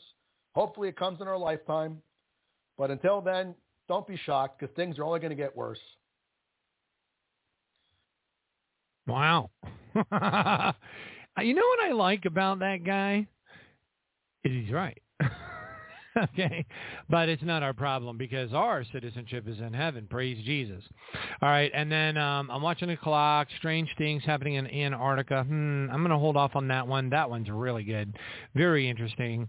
This headline, next up. North Korea offers full support to Vladimir Putin. North Korea's leader, Kim Jong-un, has offered his full support and solidarity to Russian President Vladimir Putin, according to the North Korean state media. And it goes on to expand upon it, but don't forget about Little Miss Helter Skelter. Helter Skelter! It's going to get very dark very quickly. Next one up. Texas is expected to break the power demand record as heat intensifies this week. Let me tell you something, folks. I have been, I've been, trying to work on my health a little bit, while, I'm not going to get into details. But anyway, the bottom line is I knew that I needed more sunshine to crank up my vitamin D. And anyway, I'm not, without getting into all the details, I said, well, heck, I got a sunroof on the car. Why don't I just roll down the windows, bring back the sunroof and cruise around? My AC needs to be repaired, but I've got other gigantic expenses that are necessary. And so I thought, I'll just go ahead and get some sun. Roll down the windows, put back the sunroof, and cruise around like I'm in a convertible. Well, let me tell you something, folks. That was working out real nice until today. Today it jetted up to about 91 to 93 degrees. I do not know what the humidity level was because for some wacky reason, AccuWeather, WeatherBug, MSN Weather, whatever, none of them are showing the humidity at all. At all. I don't know. But anyway, at the end of the day, whatever. I'm not going to get a bee in my bonnet over that. But anyway, my mobile dog groomer guy, he happens to be a boxer specialist. He shows boxers all over the place. He's like a professional showman, and he even shows other people's pedigree boxers in these dog shows, and he always wins. He wins like crazy. Blue ribbons. The whole deal. He's extremely good at what he does. So anyway, he comes over to the house, and I had already put the harnesses on my two boxers, Hannah and Bart. Hannah is named after the mother of. Oh, come on! Tell me my brain's going to let me down. The mother of one of the Bible patriarchs in the very beginning of the Bible. It's slipping my mind. And then Bart is Bartholomew, one of the apostles. But anyways, and I had them in their little harness, and I went and I walked out the front of the house. Oh man, it was. If you do honestly know what it's like to walk into, say, for example, a shower where somebody's got the heat cranked up as high as it can go, and literally a gigantic cloud of steam comes rolling out the door when you open it up, and you can't even breathe. It knocks you out. Okay. That sauna wave is what hit me when I opened up the front door of my house to take my dogs out to get their nails clipped. Okay. And, all I can tell you, folks, is we are in for an alarming, horrible summer. Maybe you live in a place where you have no susceptibilities to unusual weather, difficulties, power outages, whatever the case may be. Good for you. But the people that are in brush fire zones, hurricane zones, whatever the case, zones, tornado zones, there's already tornadoes pummeling all over the place in the South. Folks, buckle up. Because I don't remember the last time I got pummeled by such a unbreathable level of intense heat. I think it might have been last Thanksgiving when I was pulling out some of the 9x13 pans of corn pudding and things, and I opened up the oven and stuck my head right down there and got bam, and just about fell backwards. It's probably the closest I've come to it in decades. But boy, oh boy, that's a warning. For me, that's a warning shot over the bow. Look out for a really bad summer. All right, historic heat wave, another headline. Historic heat wave pummels Mexico and the Caribbean. The heat is to engulf most of Texas and parts of Louisiana as well. Okay, and it's talking about 113 degrees. Oh, by the way, this isn't feels like temperature. See, tomorrow, Tampa is supposed to be 103 degrees feels like. This, what they're talking about on this particular report, in Louisiana and Texas, 113, that's the literal temperature. 45 degrees Celsius for you folks living outside of the United States. Why the United States had to do stuff different than every other country in the entire world, I will never know. Why do we have to have Fahrenheit and everybody else has Celsius? Why does everybody else, whatever. Meters, feet, whatever. I mean, it's like, whatever. Okay. All right, next one up. 7 Israel National News says Syria claims Israel has attacked Damascus. Air defense systems are activated. Media in Syria reports explosions in the vicinity of the capital. Air defense systems confronted hostile targets and reportedly intercepted most of the missiles. Next headline up. Whistleblower claims Ukraine is harvesting child organs, corroborates Russian military reports. So there you have it. How bad is it? It's probably whatever we think it is, multiply it times 20. All right, next one up. This is evil. Wisconsin County poised to pass 4-part resolution to become nation's first sex reassignment sanctuary for trans and non-binary children so that they can become transitioned without parental consent. Yes, you heard that right. Key African economy to abandon dollar in trade with BRICS, according to Reuters. And by the way, it's not just one African economy. This one's talking about Egypt. It is bunches and bunches and bunches and bunches and bunches and bunches and bunches and bunches and bunches of African countries that are all getting rid of what? American debt, tossing in the street. Right now, there are very credible reports that China is getting ready to dump all of their, what do they call them? Security bonds or whatever for the United States. And once that happens, it's just going to tumble down. It's going to be like a game over. Thank you, Jesus. Hallelujah. Next one up. Texas Baptists expelled 2 more churches for welcoming LGBT Christians into them. Well, I'm sure that's going to be effective. Next one up. God is queer, says German pastor speaking at a Protestant festival in Germany.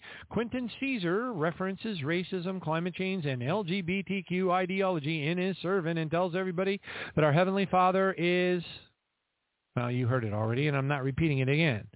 And I'm just going to keep on moving on. All right, next one up. WorldNet Daily reports some churches embrace Pride Month with drag queens, queer proms, gay concerts. Okay, whatever. All right, praise God. Thank you, Jesus. Some pretty creepy stuff. Hold on a second here. This is driving me nuts. Is the mother of which Bible patriarch? It's on the tip of my tongue, and it's going to keep me flip-flopping. Samuel. Okay, so Hannah is I got to really, really scroll in. The text is so small. Hannah is one of the wives of Elkanah,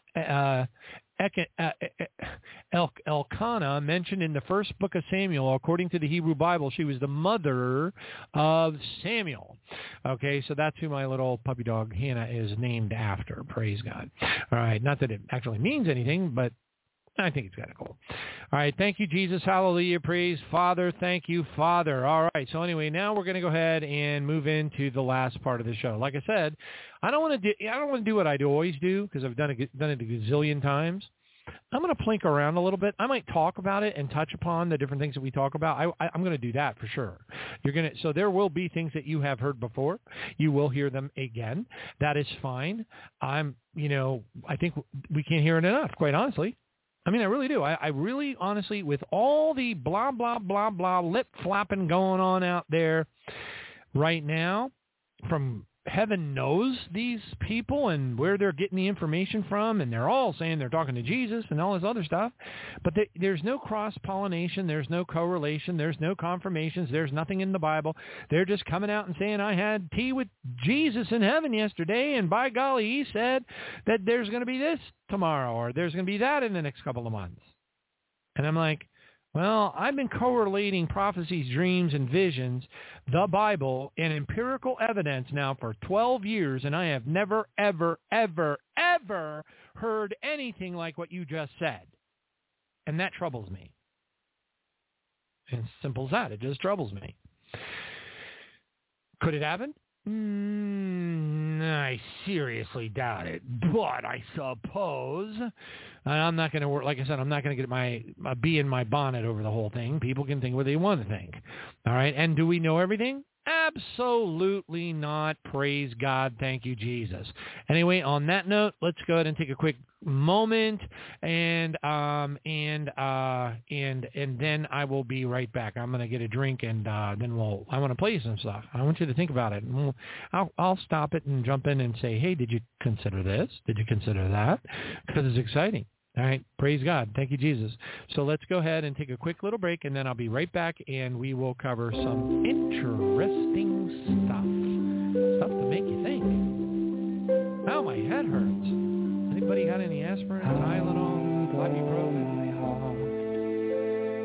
Humble my heart, Lord, let me always burn for you and humble my heart.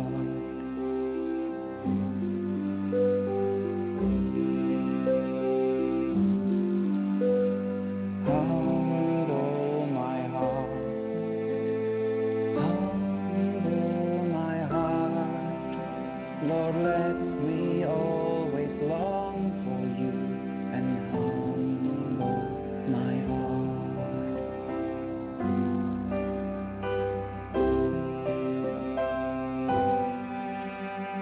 Humble my heart, humble my heart, Lord, let me always lean on you and humble my heart.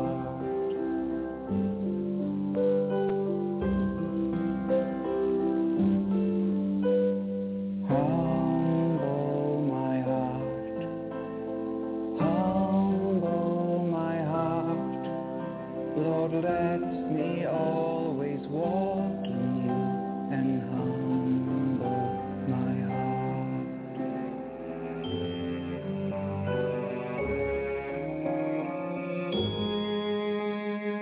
Humble my heart, humble my heart, Lord, let me always worship you and humble my heart.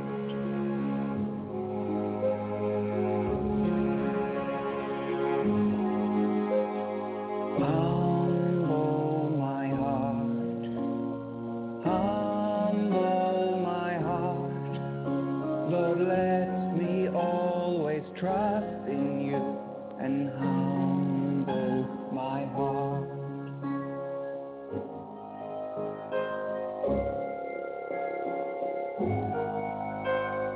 Humble my heart, humble my heart, Lord, let me always hope in you and humble my heart.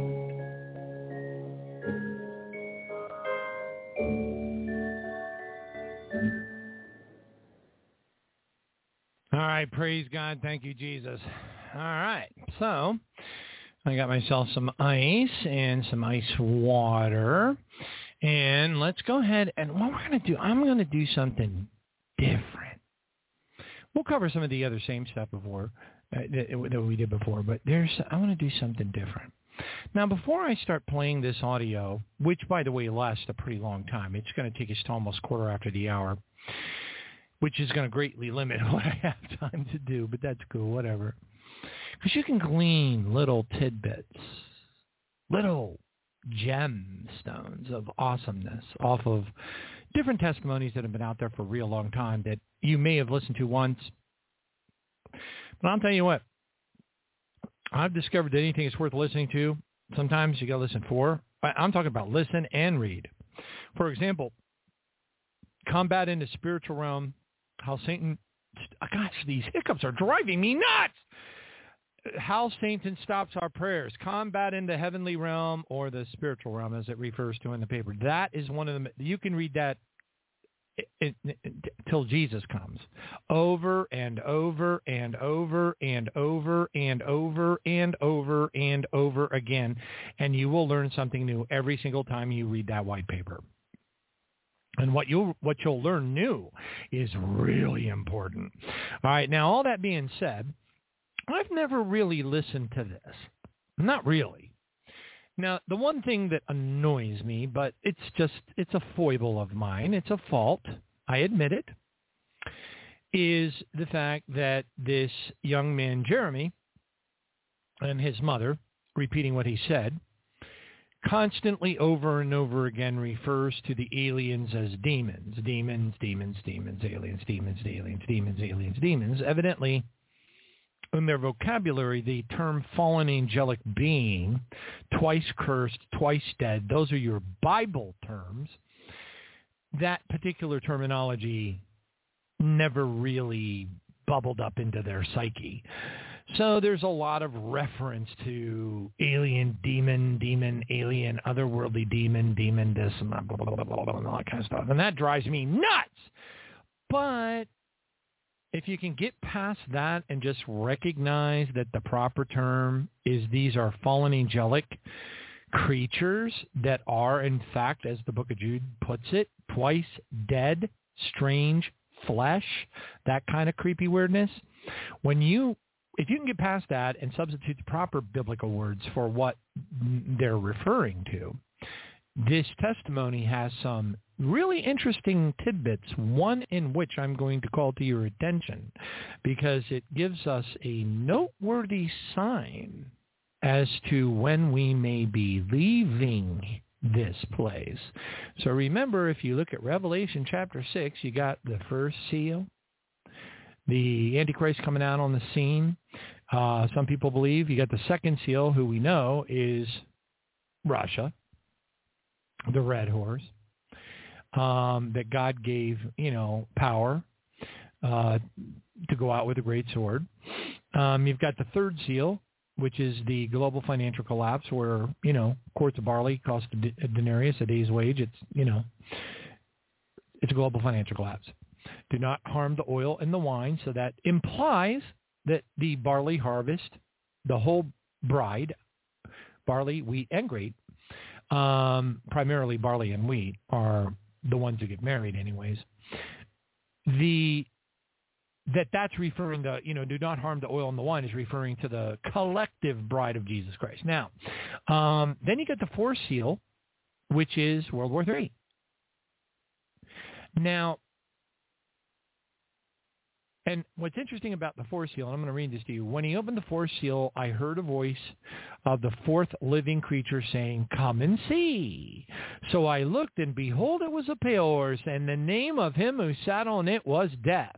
And Hades followed with him, and power was given to them over a fourth of the earth to kill with a sword, in other words, earthly weapons, to kill with hunger, with death, and beasts of the earth. And we've been seeing all kinds of crazy things like orcas trying to tip over ships, and it's just unbelievable stuff's happening. But anyway, all of these seals are already cracked. Jesus broke the seals. The only one he hasn't broken yet is the sixth seal, but we know that the first, second, third, and fourth are all slowly kind of like rolling out together. And we know that how? Because of the empirical evidence. What does empirical mean? E-M-P-I-R-I-C-A-L. Empirical means you're looking right at it. It's right there. It's not it's not allegory. It's not conjecture. It's not hearsay. It's none of that stuff. It's not someone's testimony. You have the evidence right there. It is. Now, some people will call a headline empirical, and I am guilty as charged of calling a headline empirical. But I confirm my headlines, and I know when it's danger, Will Robinson. I know if I open up Yahoo News, I am in fact going to be lied to. Absolutely lied to. With cherries on top. After a while, you sort of figure things out, and you know where you can go to get your confirmations, and you go and you double check it. There's just little things, you know? There are certain news outlets and sources out there that have decades of never being right. Ever. But they're popular. And we gullible people just gobble it up like Breyer's mint chocolate chip ice cream. Yummy, yummy, tell me another delicious lie. But anyway, it is how it is. I won't do that. I won't. Once I've been lied to flat in my face, the only reason I will even peek at Yahoo News is when I want to know what the lies are that they're telling everybody out there. The opposition. And I blacklist all the other ones. I don't want to hear it. I know which ones I can go to and which ones I can quasi-trust, semi-trust, whatever. Now, all that being said, we know the first seal, second seal, third seal, fourth seal are in progress right now. Are we deep into them? Depends on your opinion, because any time now some event could occur that's noteworthy, that would literally, it would be like the events that were occurring as the seals were rolling out, the scrolls were rolling out together.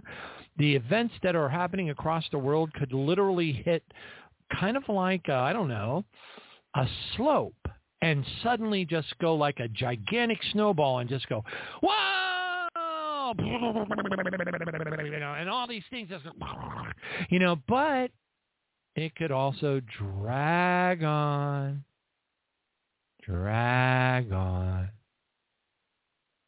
It might drag on till Trump gets elected and drag on until he's removed, and then things pick up like crazy, if you get my drift. That's what I think is going to happen, if you want to know. I want to know, when are we leaving? When is the barley harvest going? Do I still believe that David Doetry's vision of 1998 with a giant copper spherical Death Star mothership, humongous spaceship, copper. They have sculptures of this doggone thing all over the world. The first two were at the Vatican Library in 2009 and outside the United Nations building. Why would they build sculptures? Because it's their gods. Jeroboam, the people in Israel, they would give, drink offerings and all kinds of incense offerings and things to the hosts of heaven. Who were they? Were they giving, some people say, oh, well, the hosts of heaven, well, that was Saturn and Jupiter. No, it wasn't. It was fallen angelic beings. They think that they're gods. It's enough to make you just want to, rip your spleen out with a pair of chopsticks. Real slow, dull ones, Make sure it really hurts. But anyway, let's go ahead and listen to this 10-year-old Jeremy's visit to heaven, as narrated by his mother. The title is 10-Year-Old Jeremy Taken to Heaven and Told of Future Events. Shocking! ! The moral of the story is that he calls Jesus the rock and roll guy or something, I guess, because supposedly he has long hair, although that I'm not going to get into my feelings about that. But anyway, I think what's important is simply one thing. All the other stuff is cutesy-wootsy and nicey-wicey and all that kind of stuff. But what's really, really important is tying the World War III event to the otherworldly being alien invasion. My opinion is that they spend way too much time trying to drive home this demon thing. And I'm like, man, if you didn't, it's frustrating for me. It just really is, because it's unimportant, it's distractive, and the important information has to be, you have to filter out all the stuff to get to what's really meaningful, and hopefully we'll be able to do that together. All right, so I'm going to go ahead and play this. Here we go.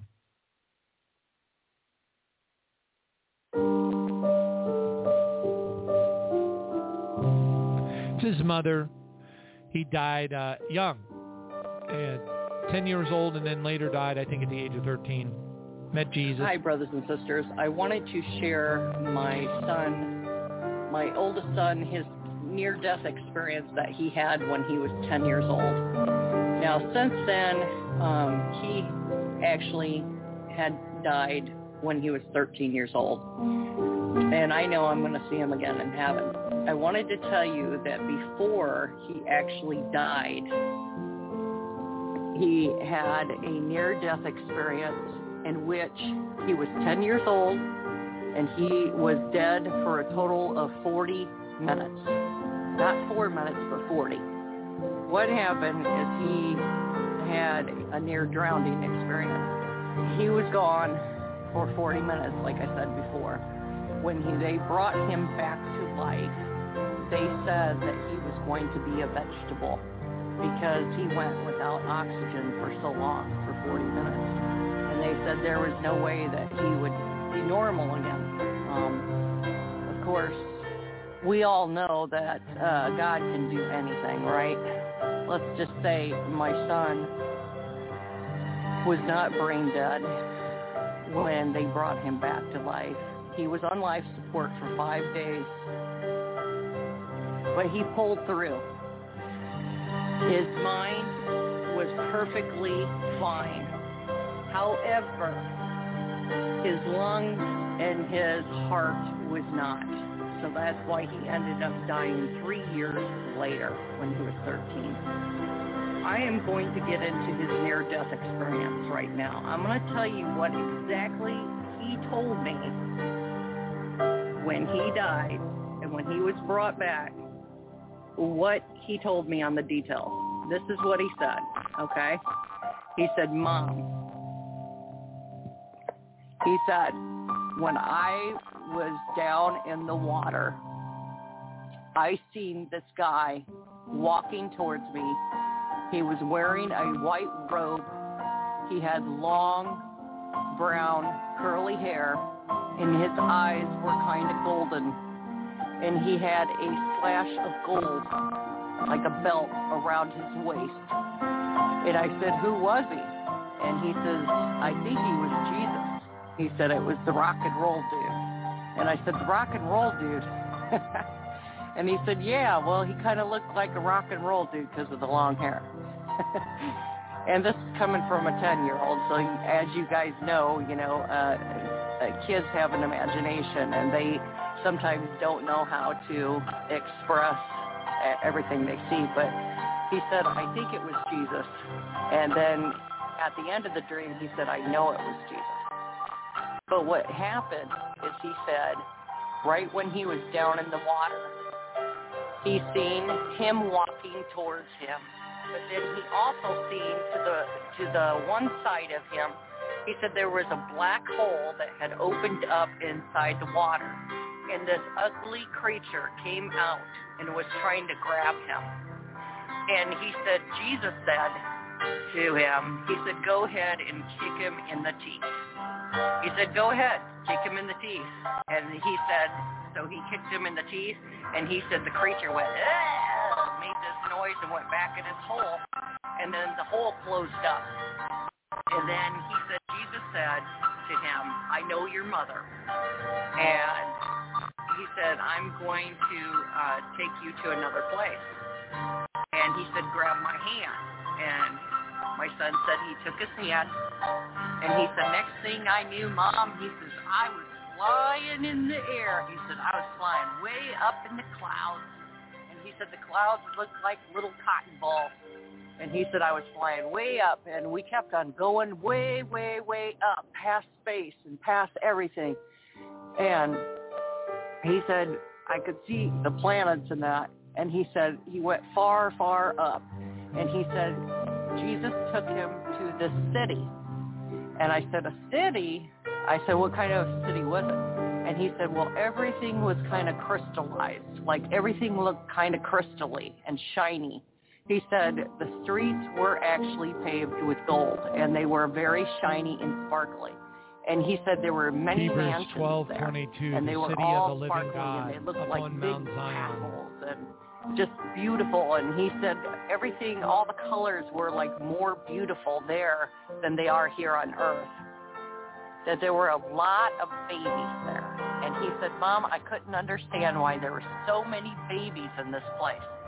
He said they had these workers that would take care of these babies until someone in their family had come up there to, take care of them.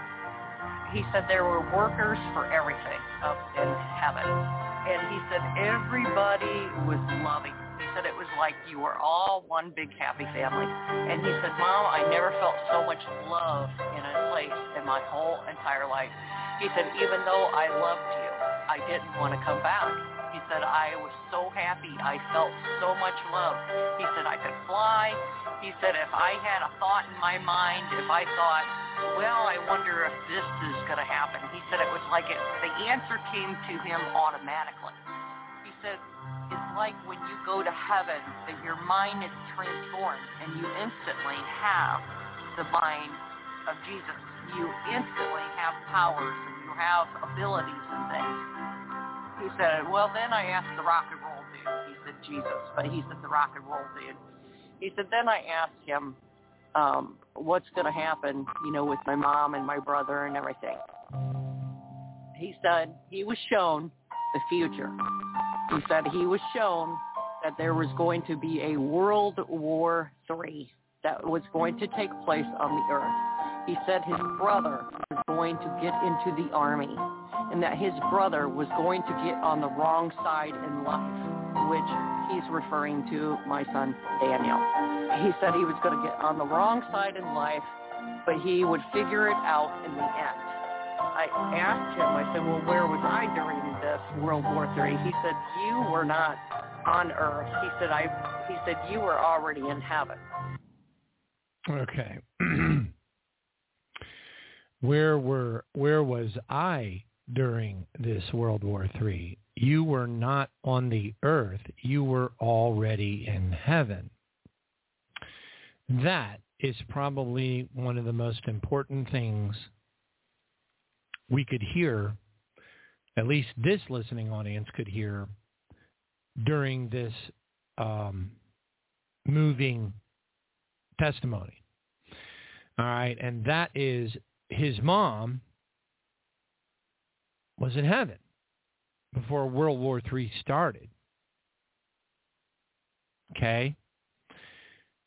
That's very interesting because that seems to indicate that the barley harvest is going to happen before World War III starts. Full-blown World War III. Okay? What's fascinating is the David Doetry, he spent, as I have testified before, I've written articles about it. I've had him on the show 2 times. I'll probably do a best stuff show eventually. I've got a 3-day weekend coming up this weekend, and I may even, I can't. No, I got Terry coming in, so praise Jesus for that, on Sunday, so I can't do it this Sunday. But I want to get a best of show in there, and I want to play I want to play more relevant information regarding the David Doetry, maybe even play a rerun of David's testimony when he came on the program. Because I believe, he spent, I think he said something like 10 years on his knees. Seek me and you will find me if you seek me with all of your heart. David Doetry loved the Lord, a holy and righteous life, a great Christian. And when he got on his knees every day, he beseeched God fervently to show him a vision of the rapture. That's all he asked. He had a one-track mind when it came to beseeching God for a gift. And it was to show him, that's all he wanted. Please show me the rapture. For like a decade. And when he finally saw it, it started with a large copper-shaped spherical Death Star mothership in the sky, broadcasted on every television channel in all 243 countries, including the island nations. And he said, don't you stare at the TV like everybody else. You need to get to the store, buy some food, and get ready to buckle down for the next read because it's going to be pandemonium. The light's going to go out. It's going to be a horrible situation. Blah, blah, blah. I'm going to read that right after this. But I wanted you to try to do the best that you can to understand the rest of this testimony that I'm going to play of Jeremy's, spoken by his mother. Understand as the testimony proceeds, and he's talking about World War III and the things that he saw during World War III. Remember, she has already left for heaven.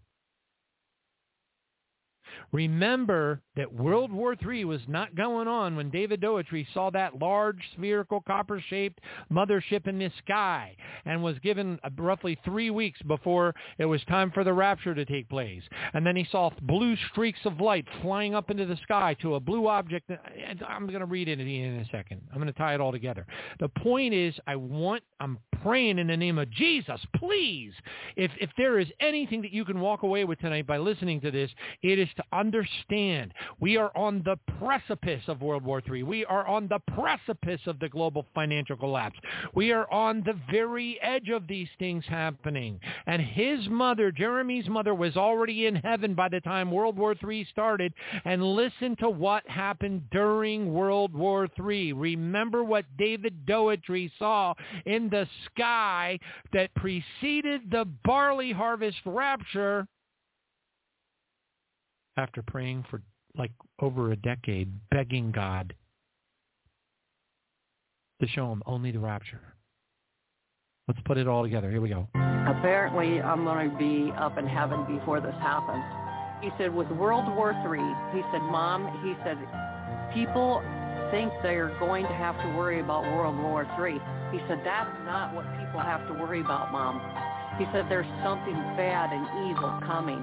And I said, oh, really? I said, what's that? And he said, it's the war of the demons, the war of the alien demons. That's what he called them. He called them alien demons.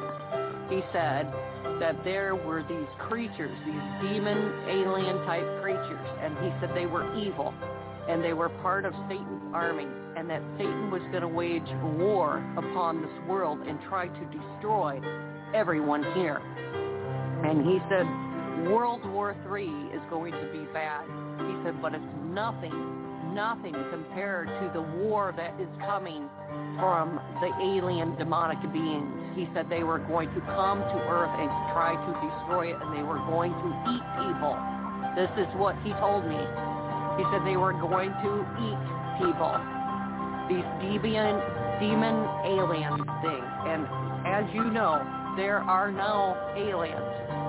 They are going to portray themselves as aliens, but they're demons. He said they were demons. He called them demonic aliens, but he said they were demons. They were creatures, and they were from Satan, and he said they were going to wage a war upon this earth, and they were going to eat people. And I was like, oh, wow, you know. So that was what his experience was, you guys. That's what my son told me. And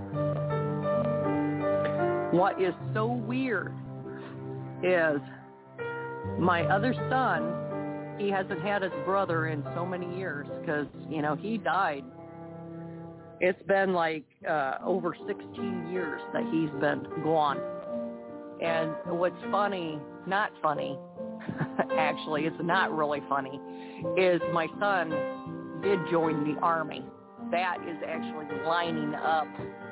He's not in the Army now, but he was. So that is actually lining up with exactly what my son told me about what would happen. So I have a feeling what's going to happen is my son, being he was in the Army at one time, is going to be drafted when World War III begins. Just wanted to share that with you. And I think the babies, he said there were a lot of babies there. I think those are the babies that are being aborted, the women that are having abortions. Those. All right. So anyway, she's right about that. And you know what? Alien demons, call them whatever you want to. They're fallen angelic beings, twice dead, strange flesh. They are, we're the entire country of the United States of America is being run by fallen seraphim, reptilians. All right. So anyway, shouldn't be anything strange or out of the ordinary for any of the listeners of this program. But the really super ultra cool takeaway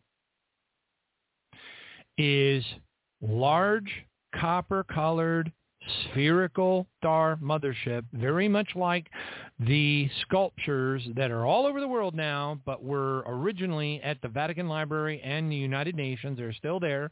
All you got to do is go to Google or DuckDuckGo, it doesn't matter, and type in I don't know. I usually type in brass-colored mechanical sculpture, spherical mechanical sculpture, and I hit enter, and then I go to the photos, and sure enough, I got a bazillion of these things all over.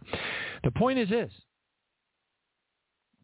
Okay, so one of the things that has happened historically over and over and over again, if you know history really well, is when people get hungry, wars begin. Now, you might say, well, wait a minute, that's not happening in Namibia, that's not happening in Mozambique, that's not happening in Ethiopia, so how can you say that?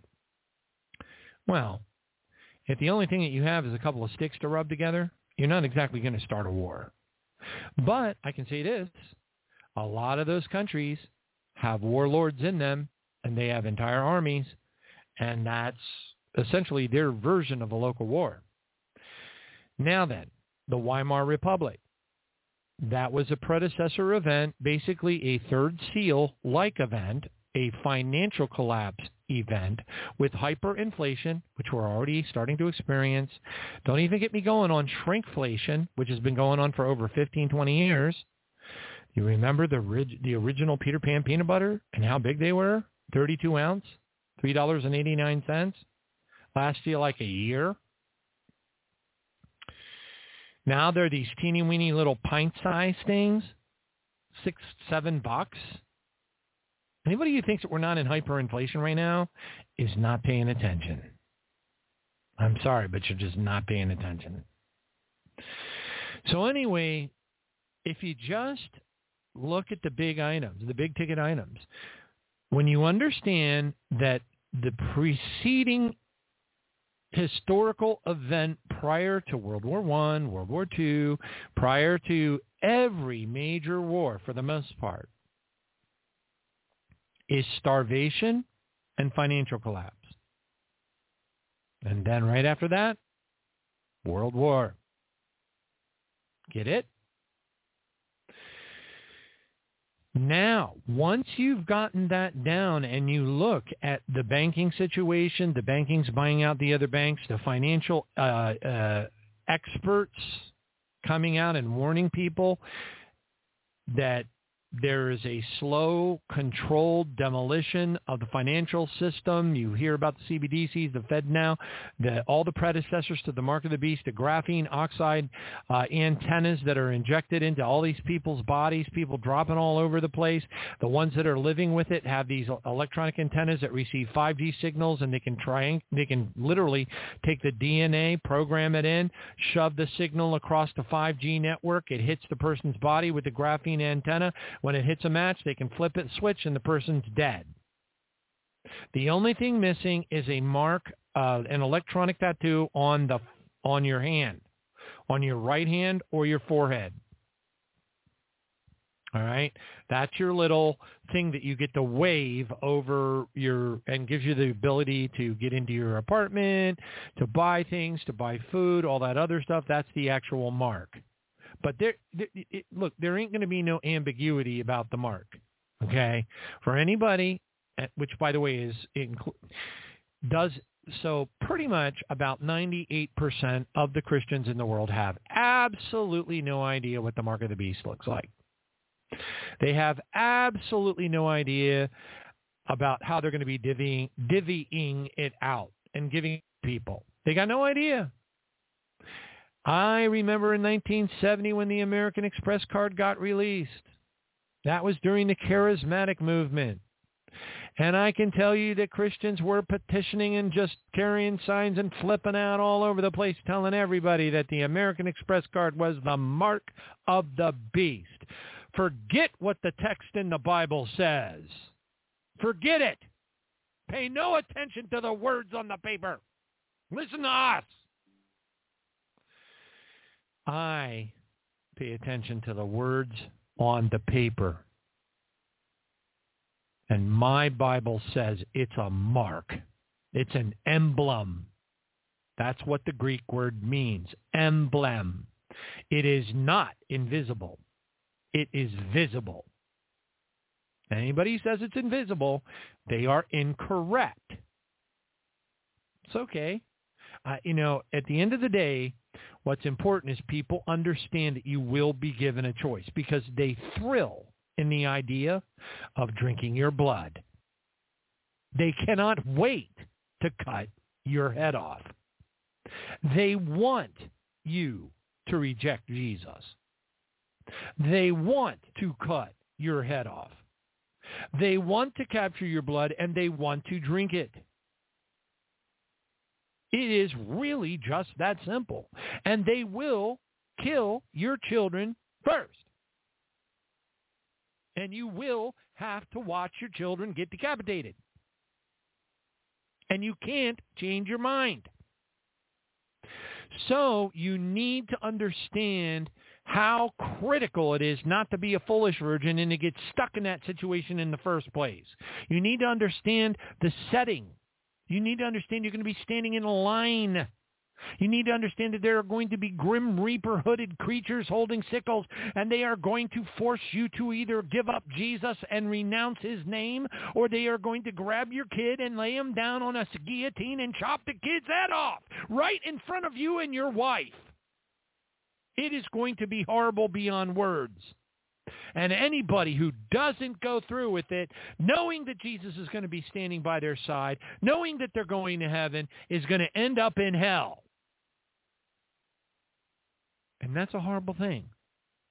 So wouldn't it be so much better to make Jesus your lover, your intimate, very best friend, and to sing songs to him in the morning, to set aside special time at 4 a.m., to wait until all the kids are in bed, even if you got to push yourself a little harder, to spend some quiet time behind a locked door, to close your eyes when there's not even the sound of a single car on the road or a bird in a tree, and sing to him, tell him your feelings, fall in love with him. Wouldn't it be so much better to get right now? Do you see how close we are? Think about it. If there is going to be a massive alien invasion where these creatures are eating people during World War III,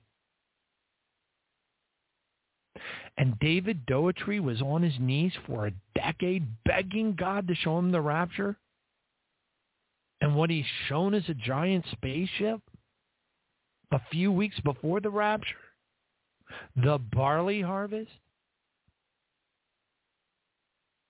What do you think is going to happen after this giant copper spherical Death Star spaceship is seen by the entire world? What do you think? Do you think it might be a precursor event to a massive invasion of otherworldly beings and creatures that eat humans? You see where I'm heading with this? That one little sentence that lady said, Jeremy's mom, that I was not going to be here for that. And that right afterwards, World War III, complete with an massive alien invasion of creatures eating people, was going to occur. But she wasn't going to be here for that. You can start to stitch the whole story together, and you have a real good idea how close we are. If things go down like they may very well, and we're literally a Trump election away, a Trump election and a forceful removal and a civil war away from these events occurring. When I look at the time on the clock and the calendar, it doesn't look like it's all that long. It looks like it's not very long at all, which ought to rearrange our priorities in the biggest way you can ever imagine, shouldn't it? Shouldn't it? Praise God. All right, so on that note, let's go back just to kind of tie it all together a little bit. And I got to go ahead and bring this up, and it's going to give me a hard time. That's all right. I'm used to that. If a computer did not give me a hard time, I would think I was already in heaven. All right, praise God. Thank you, Jesus. Now, let me go ahead and see if I can find this. Oh, there's the David Doherty stuff. Oh, hallelujah. All right. So, let me see here. Wow, so much. So, Nostradamus, UFO in the sky, starts World War III. Believe it or not. Nostradamus was convinced that his predictions would not be deciphered by his contemporaries, so he left us a series of clues to be found when he wished. For Nostradamus, the beginning of World War III is closely related to the appearance of a UFO in the sky. Did you hear what I just said? I hope so. Sister Barbara of God's Healer 7, one of her prophetic words was as follows. From around about July 19th of 2021, I'm quoting, quote, "It is coming, exclamation point. It is closer than you think. The last days, signs, wonders, disclosure, and unveiling of the truth. Your eyes will behold sights never before seen by mankind. Every hidden thing revealed. The sky will open and you will see an interstellar galactic battle, wars in the heavens and wars on earth." You know, it kind of sounds like when Sister Barbara was writing this, she must have just listened to Jeremy's testimony, huh? Or not. I would think the latter would be the most accurate. So let's read it again. It is coming. It is closer than you think. The last day signs, wonders, disclosure, and unveiling of the truth. Your eyes will behold sights never seen by mankind before. Every hidden thing revealed. The sky will open and you will see an interstellar galactic battle. Interstellar, that means in between the stars and outer space. Galactic battle. War in the heavens and war on earth. And you're like, no, you say, Johnny. There's just no way she said that on July 19th of 2021. Yes, I say. I'm reading it to you. It goes on to say, everything is now unfolding. Men's hearts will fail them. Remember, I've told people a gazillion times, you know, you watch all these different movies about meteors coming to the earth, the end of the world, all this kind of stuff, but men's hearts never fail them. It says in Luke, it says, men's hearts failing them for fear of those things that are coming upon the earth. Well, right here, it says men's hearts will fail them. Many will perish, and man's sinister plan against man will come to fruition. Michael, the archangel, will step forward. Chaos, death, pandemonium will engulf the entire earth. How many times have I told people the wars in the heavens are still happening? It's not in the past. It's in the past, present, and future. Goes on to say, quote, I will shorten the days for the elect's sake, otherwise no flesh would be saved. My children, your world is about to be turned upside down and the true plan of the evildoers exposed. Have comfort and know that I am with you. I will protect my chosen. I will keep you safe under my wings. Keep me close now. The great apostasy is at hand. Boy, that's pretty appropriate, huh? Kind of aligns like supernaturally perfect with the Jeremy testimony of that lady. Then we got the David Doetry rapture vision of 1990. It says 1996. I thought it was 98, but maybe it is. No, it's 1996.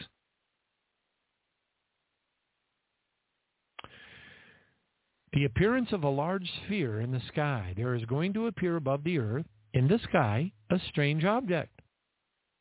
It will be large and sphere-shaped, like a ball.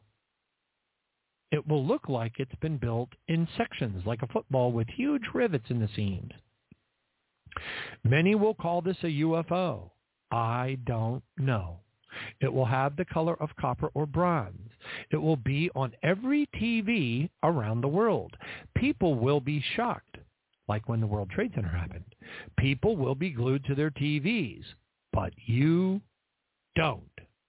The minute that you see this, run to the closest food store and get enough canned food and bottled water for about 3 weeks, because between 1 and 24 hours after this object is seen worldwide, there is going to be a massive impact or collision on our sun's surface. It is going to happen on our blind side. We won't see it coming. It's going to be a supersized twin asteroid hitting the sun in a vital spot, releasing a major solar storm, knocking out all of the Earth's electricity all over the world. Those of you who read this will save yourself and your family much misery. 2 to 3 weeks of trial and miracles. Now, this is what's going to happen in the next 2 to 3 weeks while the electricity is off. Within a few days, the whole world will start to go crazy with hunger. The banks and the ATMs cannot work without electricity. No gas pumps or food transportation. No refrigeration. Total darkness. The robbers, the rapists, the murderers will see right away that no one can call the police for help because the solar storm has burned up all the communication, satellites, cell phones, and telephones. The law can't even call one another. It's going to be a total breakdown in large cities. There will be gunshots and screams all night long. Millions will be behind locked doors praying and begging for God's mercy to help and protection. He will answer millions of prayers. Millions will ask for forgiveness, and the Lord and his saints will perform millions of miracles during these 3 weeks. 3 weeks later, the rapture. Then after about watch out for the time here. Don't get yourself all freaked out if you're crossing the days off your calendar. All the timing stuff always seems to vary. It says roughly after 3 weeks, the rapture will happen. Although there are different time zones around the world, the Lord showed it will be night here in Florida. In this vision, I was taken in spirit out in the woods behind my house in Florida. He lives about an hour south of me. During the spring or early summer, it started at night. Spring or early summer. Wow. Isn't that like right around Pentecost? Shavuot wedding. Remember? Do you remember Shavuot wedding, or do you not? If you do, hey. I didn't hear any trumpets or words come up hither, but I know there's going to be because the Bible says so. Well, only the people leaving are going to hear it, though. That's the thing. As I was standing there in the spirit, of course, in the middle of some trees, a huge blue beam, I'm going to repeat, a huge blue beam of light came down like a big flashlight about 30-foot circle around me. This is why we know that Sergio Monast's rendition about Project Bluebeam is a psy-op. During the real barley harvest, there will be a blue beam of light that comes down. The blue light was identical in color to a welder's arc light at night. It was so blinding I put my hands over my eyes to see if I could see where or what the light was coming from. Then I noticed in the distant sky, north, south, east, west of me, blue-colored stars jetting off the ground, spiraling upwards, traveling fast. They were heading for the bright blue object that was shining the beam of light down on me. It could have been the Lord or an open door to heaven. I really could not tell. It was so bright and blinding. Bright blue light, bright blue object. It says, anyway, these little blue stars were going up in clusters, different numbers, depending on the size and town around me. Then all of a sudden, I realized that about 9 o'clock they burst into 10 times their size, and I realized those alive in Christ were joining those dead in Christ. I was too far away to see any new regenerated bodies or white gowns, but I am sure that they were there. Then suddenly I was taken out of my body off to the side, and I looked at myself standing in the light. That's when I saw my own flesh glossing white as lightning. All my flesh, head, arms, clothes remained the same. Then instantly I vanished, and my clothes fell to the ground. From what I saw in this vision, I was the last to go, because all the alive in Christ had joined the risen. The blue cloud with the number 21. And he goes on to say, the next afternoon I had been reading my Bible for about an hour, and I stood up from my living room to take a break, and then suddenly at arm's length from my face appeared a blue cloud, the same color as the beam in the rapture vision, in the shape of something like a football, and its side about 3 feet long and 2 feet high, white, a brilliant white 21 in the middle of it. I never did understand the meaning of 21.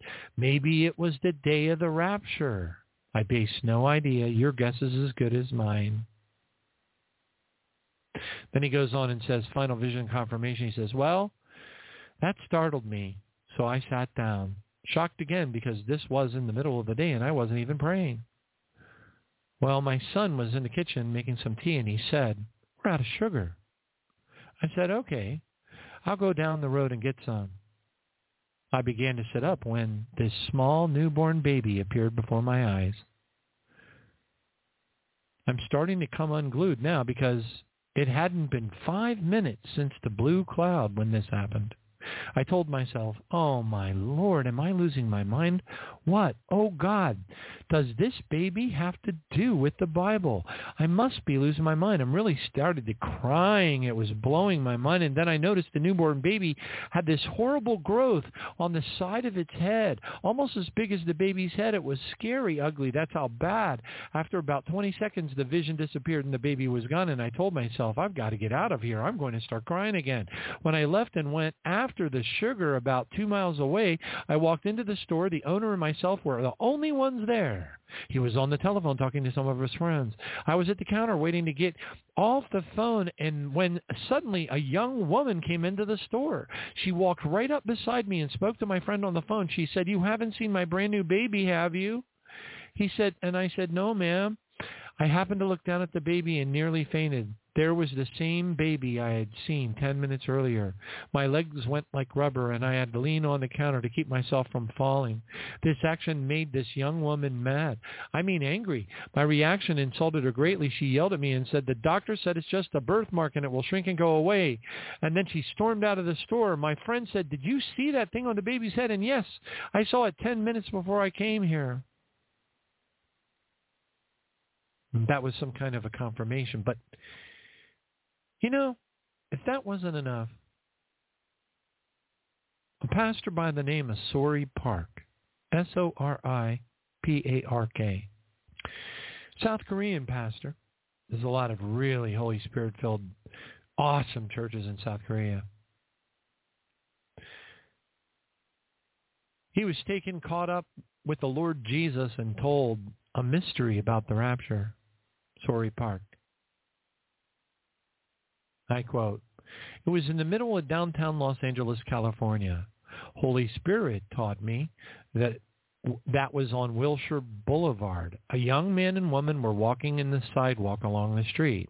They were heading west, with the man walking to the bush side and the woman walking to the street side. The man was making an impassioned speech to the woman, criticizing Jesus. Being lost in his rational criticism, he called the Bible irrational and made comments to ignore Christianity. The woman was walking carefully and praying inside without any response to his remarks and with her head down a little bit and a book held to her chest. "Have mercy upon him, Lord."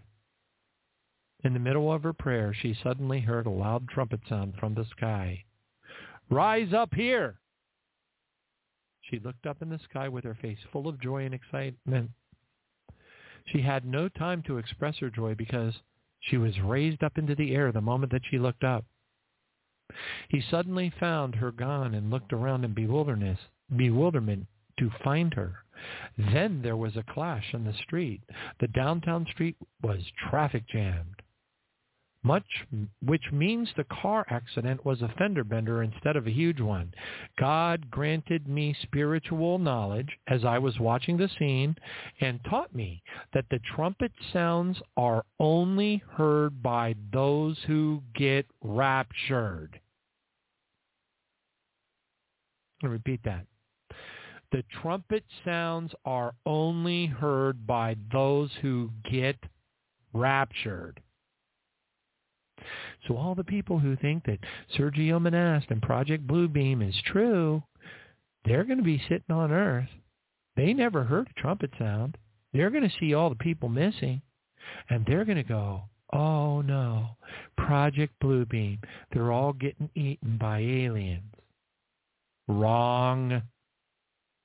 Wrong. God granted me the spiritual knowledge as I was watching the scene and taught me that the trumpet sound are only heard by those who get raptured. With much traffic in the area, cars were moving slowly. There would not be many people who were ascending into the air in those circumstances, which gives some idea about how much spiritually corrupted the cities are. I was looking down at the scene high up in the air and asked Jesus, "What will the world say about the people being raised up into the air, Jesus?" And Jesus gave me an accurate and detailed answer.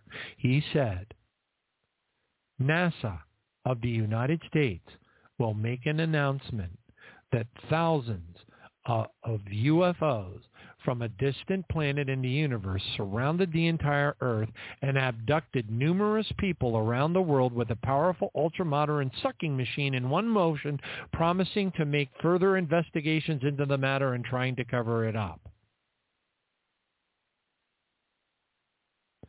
But I'm sure all that's just a coincidence. Even the Sister Barbara prophecy. All lines up pretty clear to me. All lines up real clear to me, praise God. Very exciting. Praise Jesus. Thank you, Father. And I'm scrolling, and it turns out that there was one other thing, and I'm going to see if I can find it right now, see if I can call it up real quick. Blue 21, Tribulation Now. There it is. On the Blue 21 article on Tribulation Now, which over the years has been one of the more popular ones, there's one more, I don't know, dream, vision of the rapture included in that article. It's not the one that I just read you from David Doetry or the one that was given to Sori Park when he was with Jesus. But it goes like this. The dream began as two very large volcanoes erupted. I wonder if Popocatépetl is one of them. A photo is shown of the global seismic indicators pegged with the event data. While the first was erupted, many people did nothing. But when the second one spewed fire and ash, the world's attention turned to it. In all, at least 6 volcanoes erupted in a very close time. I heard the emergency broadcast system throughout the neighborhood and went to watch. Fires were started throughout the United States, the main body of which was caused by an unexpected meteor. The shuttle was forced to land because of the meteor showers. Wait a minute, there is no space shuttle. The program's been shut down. Oh, but wait. There's all kinds of other shuttles up there now. SpaceX. List goes on. Goes on, when the burning objects hit the ground, they started oil, coal, and gas fires all the way from Texas to Virginia. Events that I saw, but I'm not sure of their order, was an earthquake affecting the east coast of the United States, large amounts of water affecting the East Coast, power outage in scattered parts of the United States, and starvation in the United States. This was the most amazing part of the dream. There was no way to describe the changes with the people that were gathered into groups. They were all so beautiful, nothing I could describe. They looked like pure perfection. They were no longer bound by any force on the earth. I myself could go anywhere instantly, but I remember being attracted to a large blue object sitting above the earth. I felt so incredibly drawn to this object. A huge object. I could hear in my head someone telling me to look away from the earth. Two different people, untold number of years apart, no prior knowledge of one another. Both of them see a huge blue object in the sky. And then I go and I look at Revelation chapter 12. And I take note. There we go.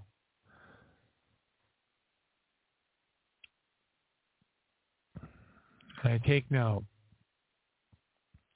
that it says in Revelation 12, verse 13, now when the dragon saw that he had been cast to the earth, which happens in the sixth seal in this particular case, he persecuted the woman who gave birth to the male child. But the woman was given 2 wings of a great eagle, that she might fly into the wilderness to her place, where she is nourished for times and half a time, away from the presence of the dragon or the serpent.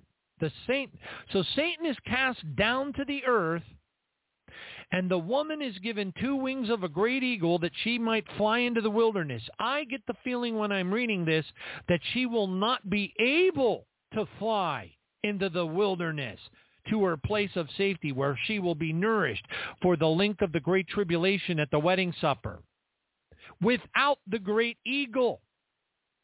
It says the woman was given 2 wings of a great eagle, that she might be able to fly into the wilderness. Without the great eagle, there would be no flying into the wilderness.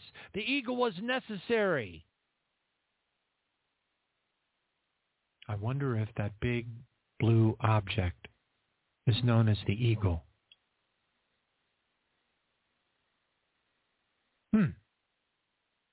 I have a vivid imagination, maybe. Or maybe not. Praise God. But when you put it all together, it gets real exciting. Because it sure does sound to me like if that lady, the mom of Jeremy, wasn't here for World War III, there's a real good chance that neither will we. A real good chance that neither will we. Father, in the name of Jesus, I pray for every listener of this program to be found worthy to escape all these things that are to come upon the earth and stand before the Son of Man at the wedding supper of the Lamb.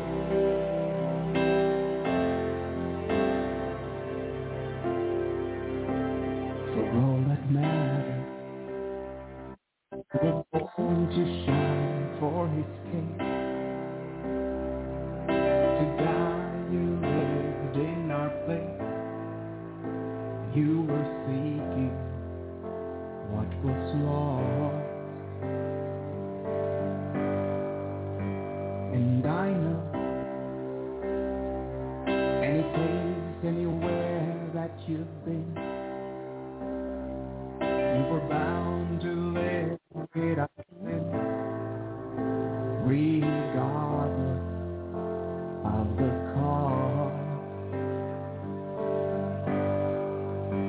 Yes, I know you were killed for all that we owe. For the sake of all eternity, you died for me.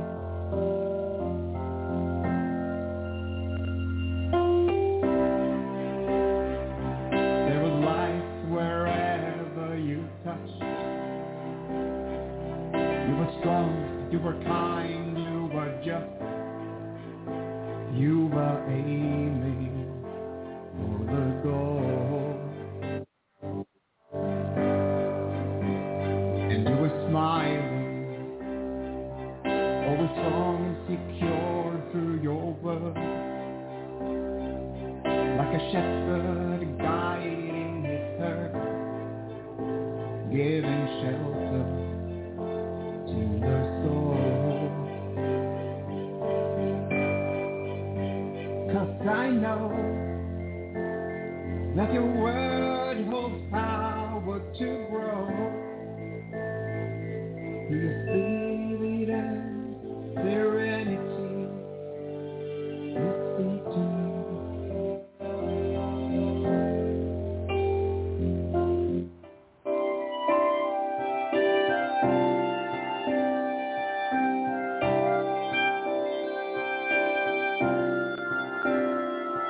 You were hurt for my offenses.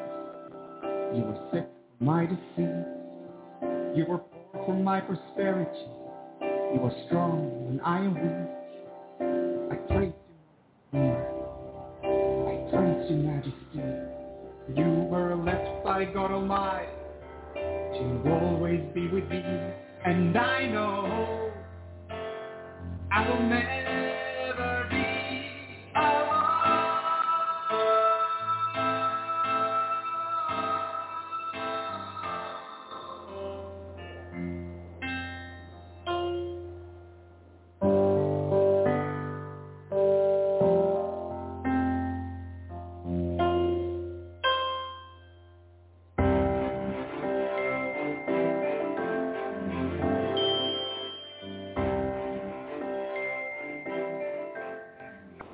I shall lift my obedient children to the clouds, for they shall see my glory.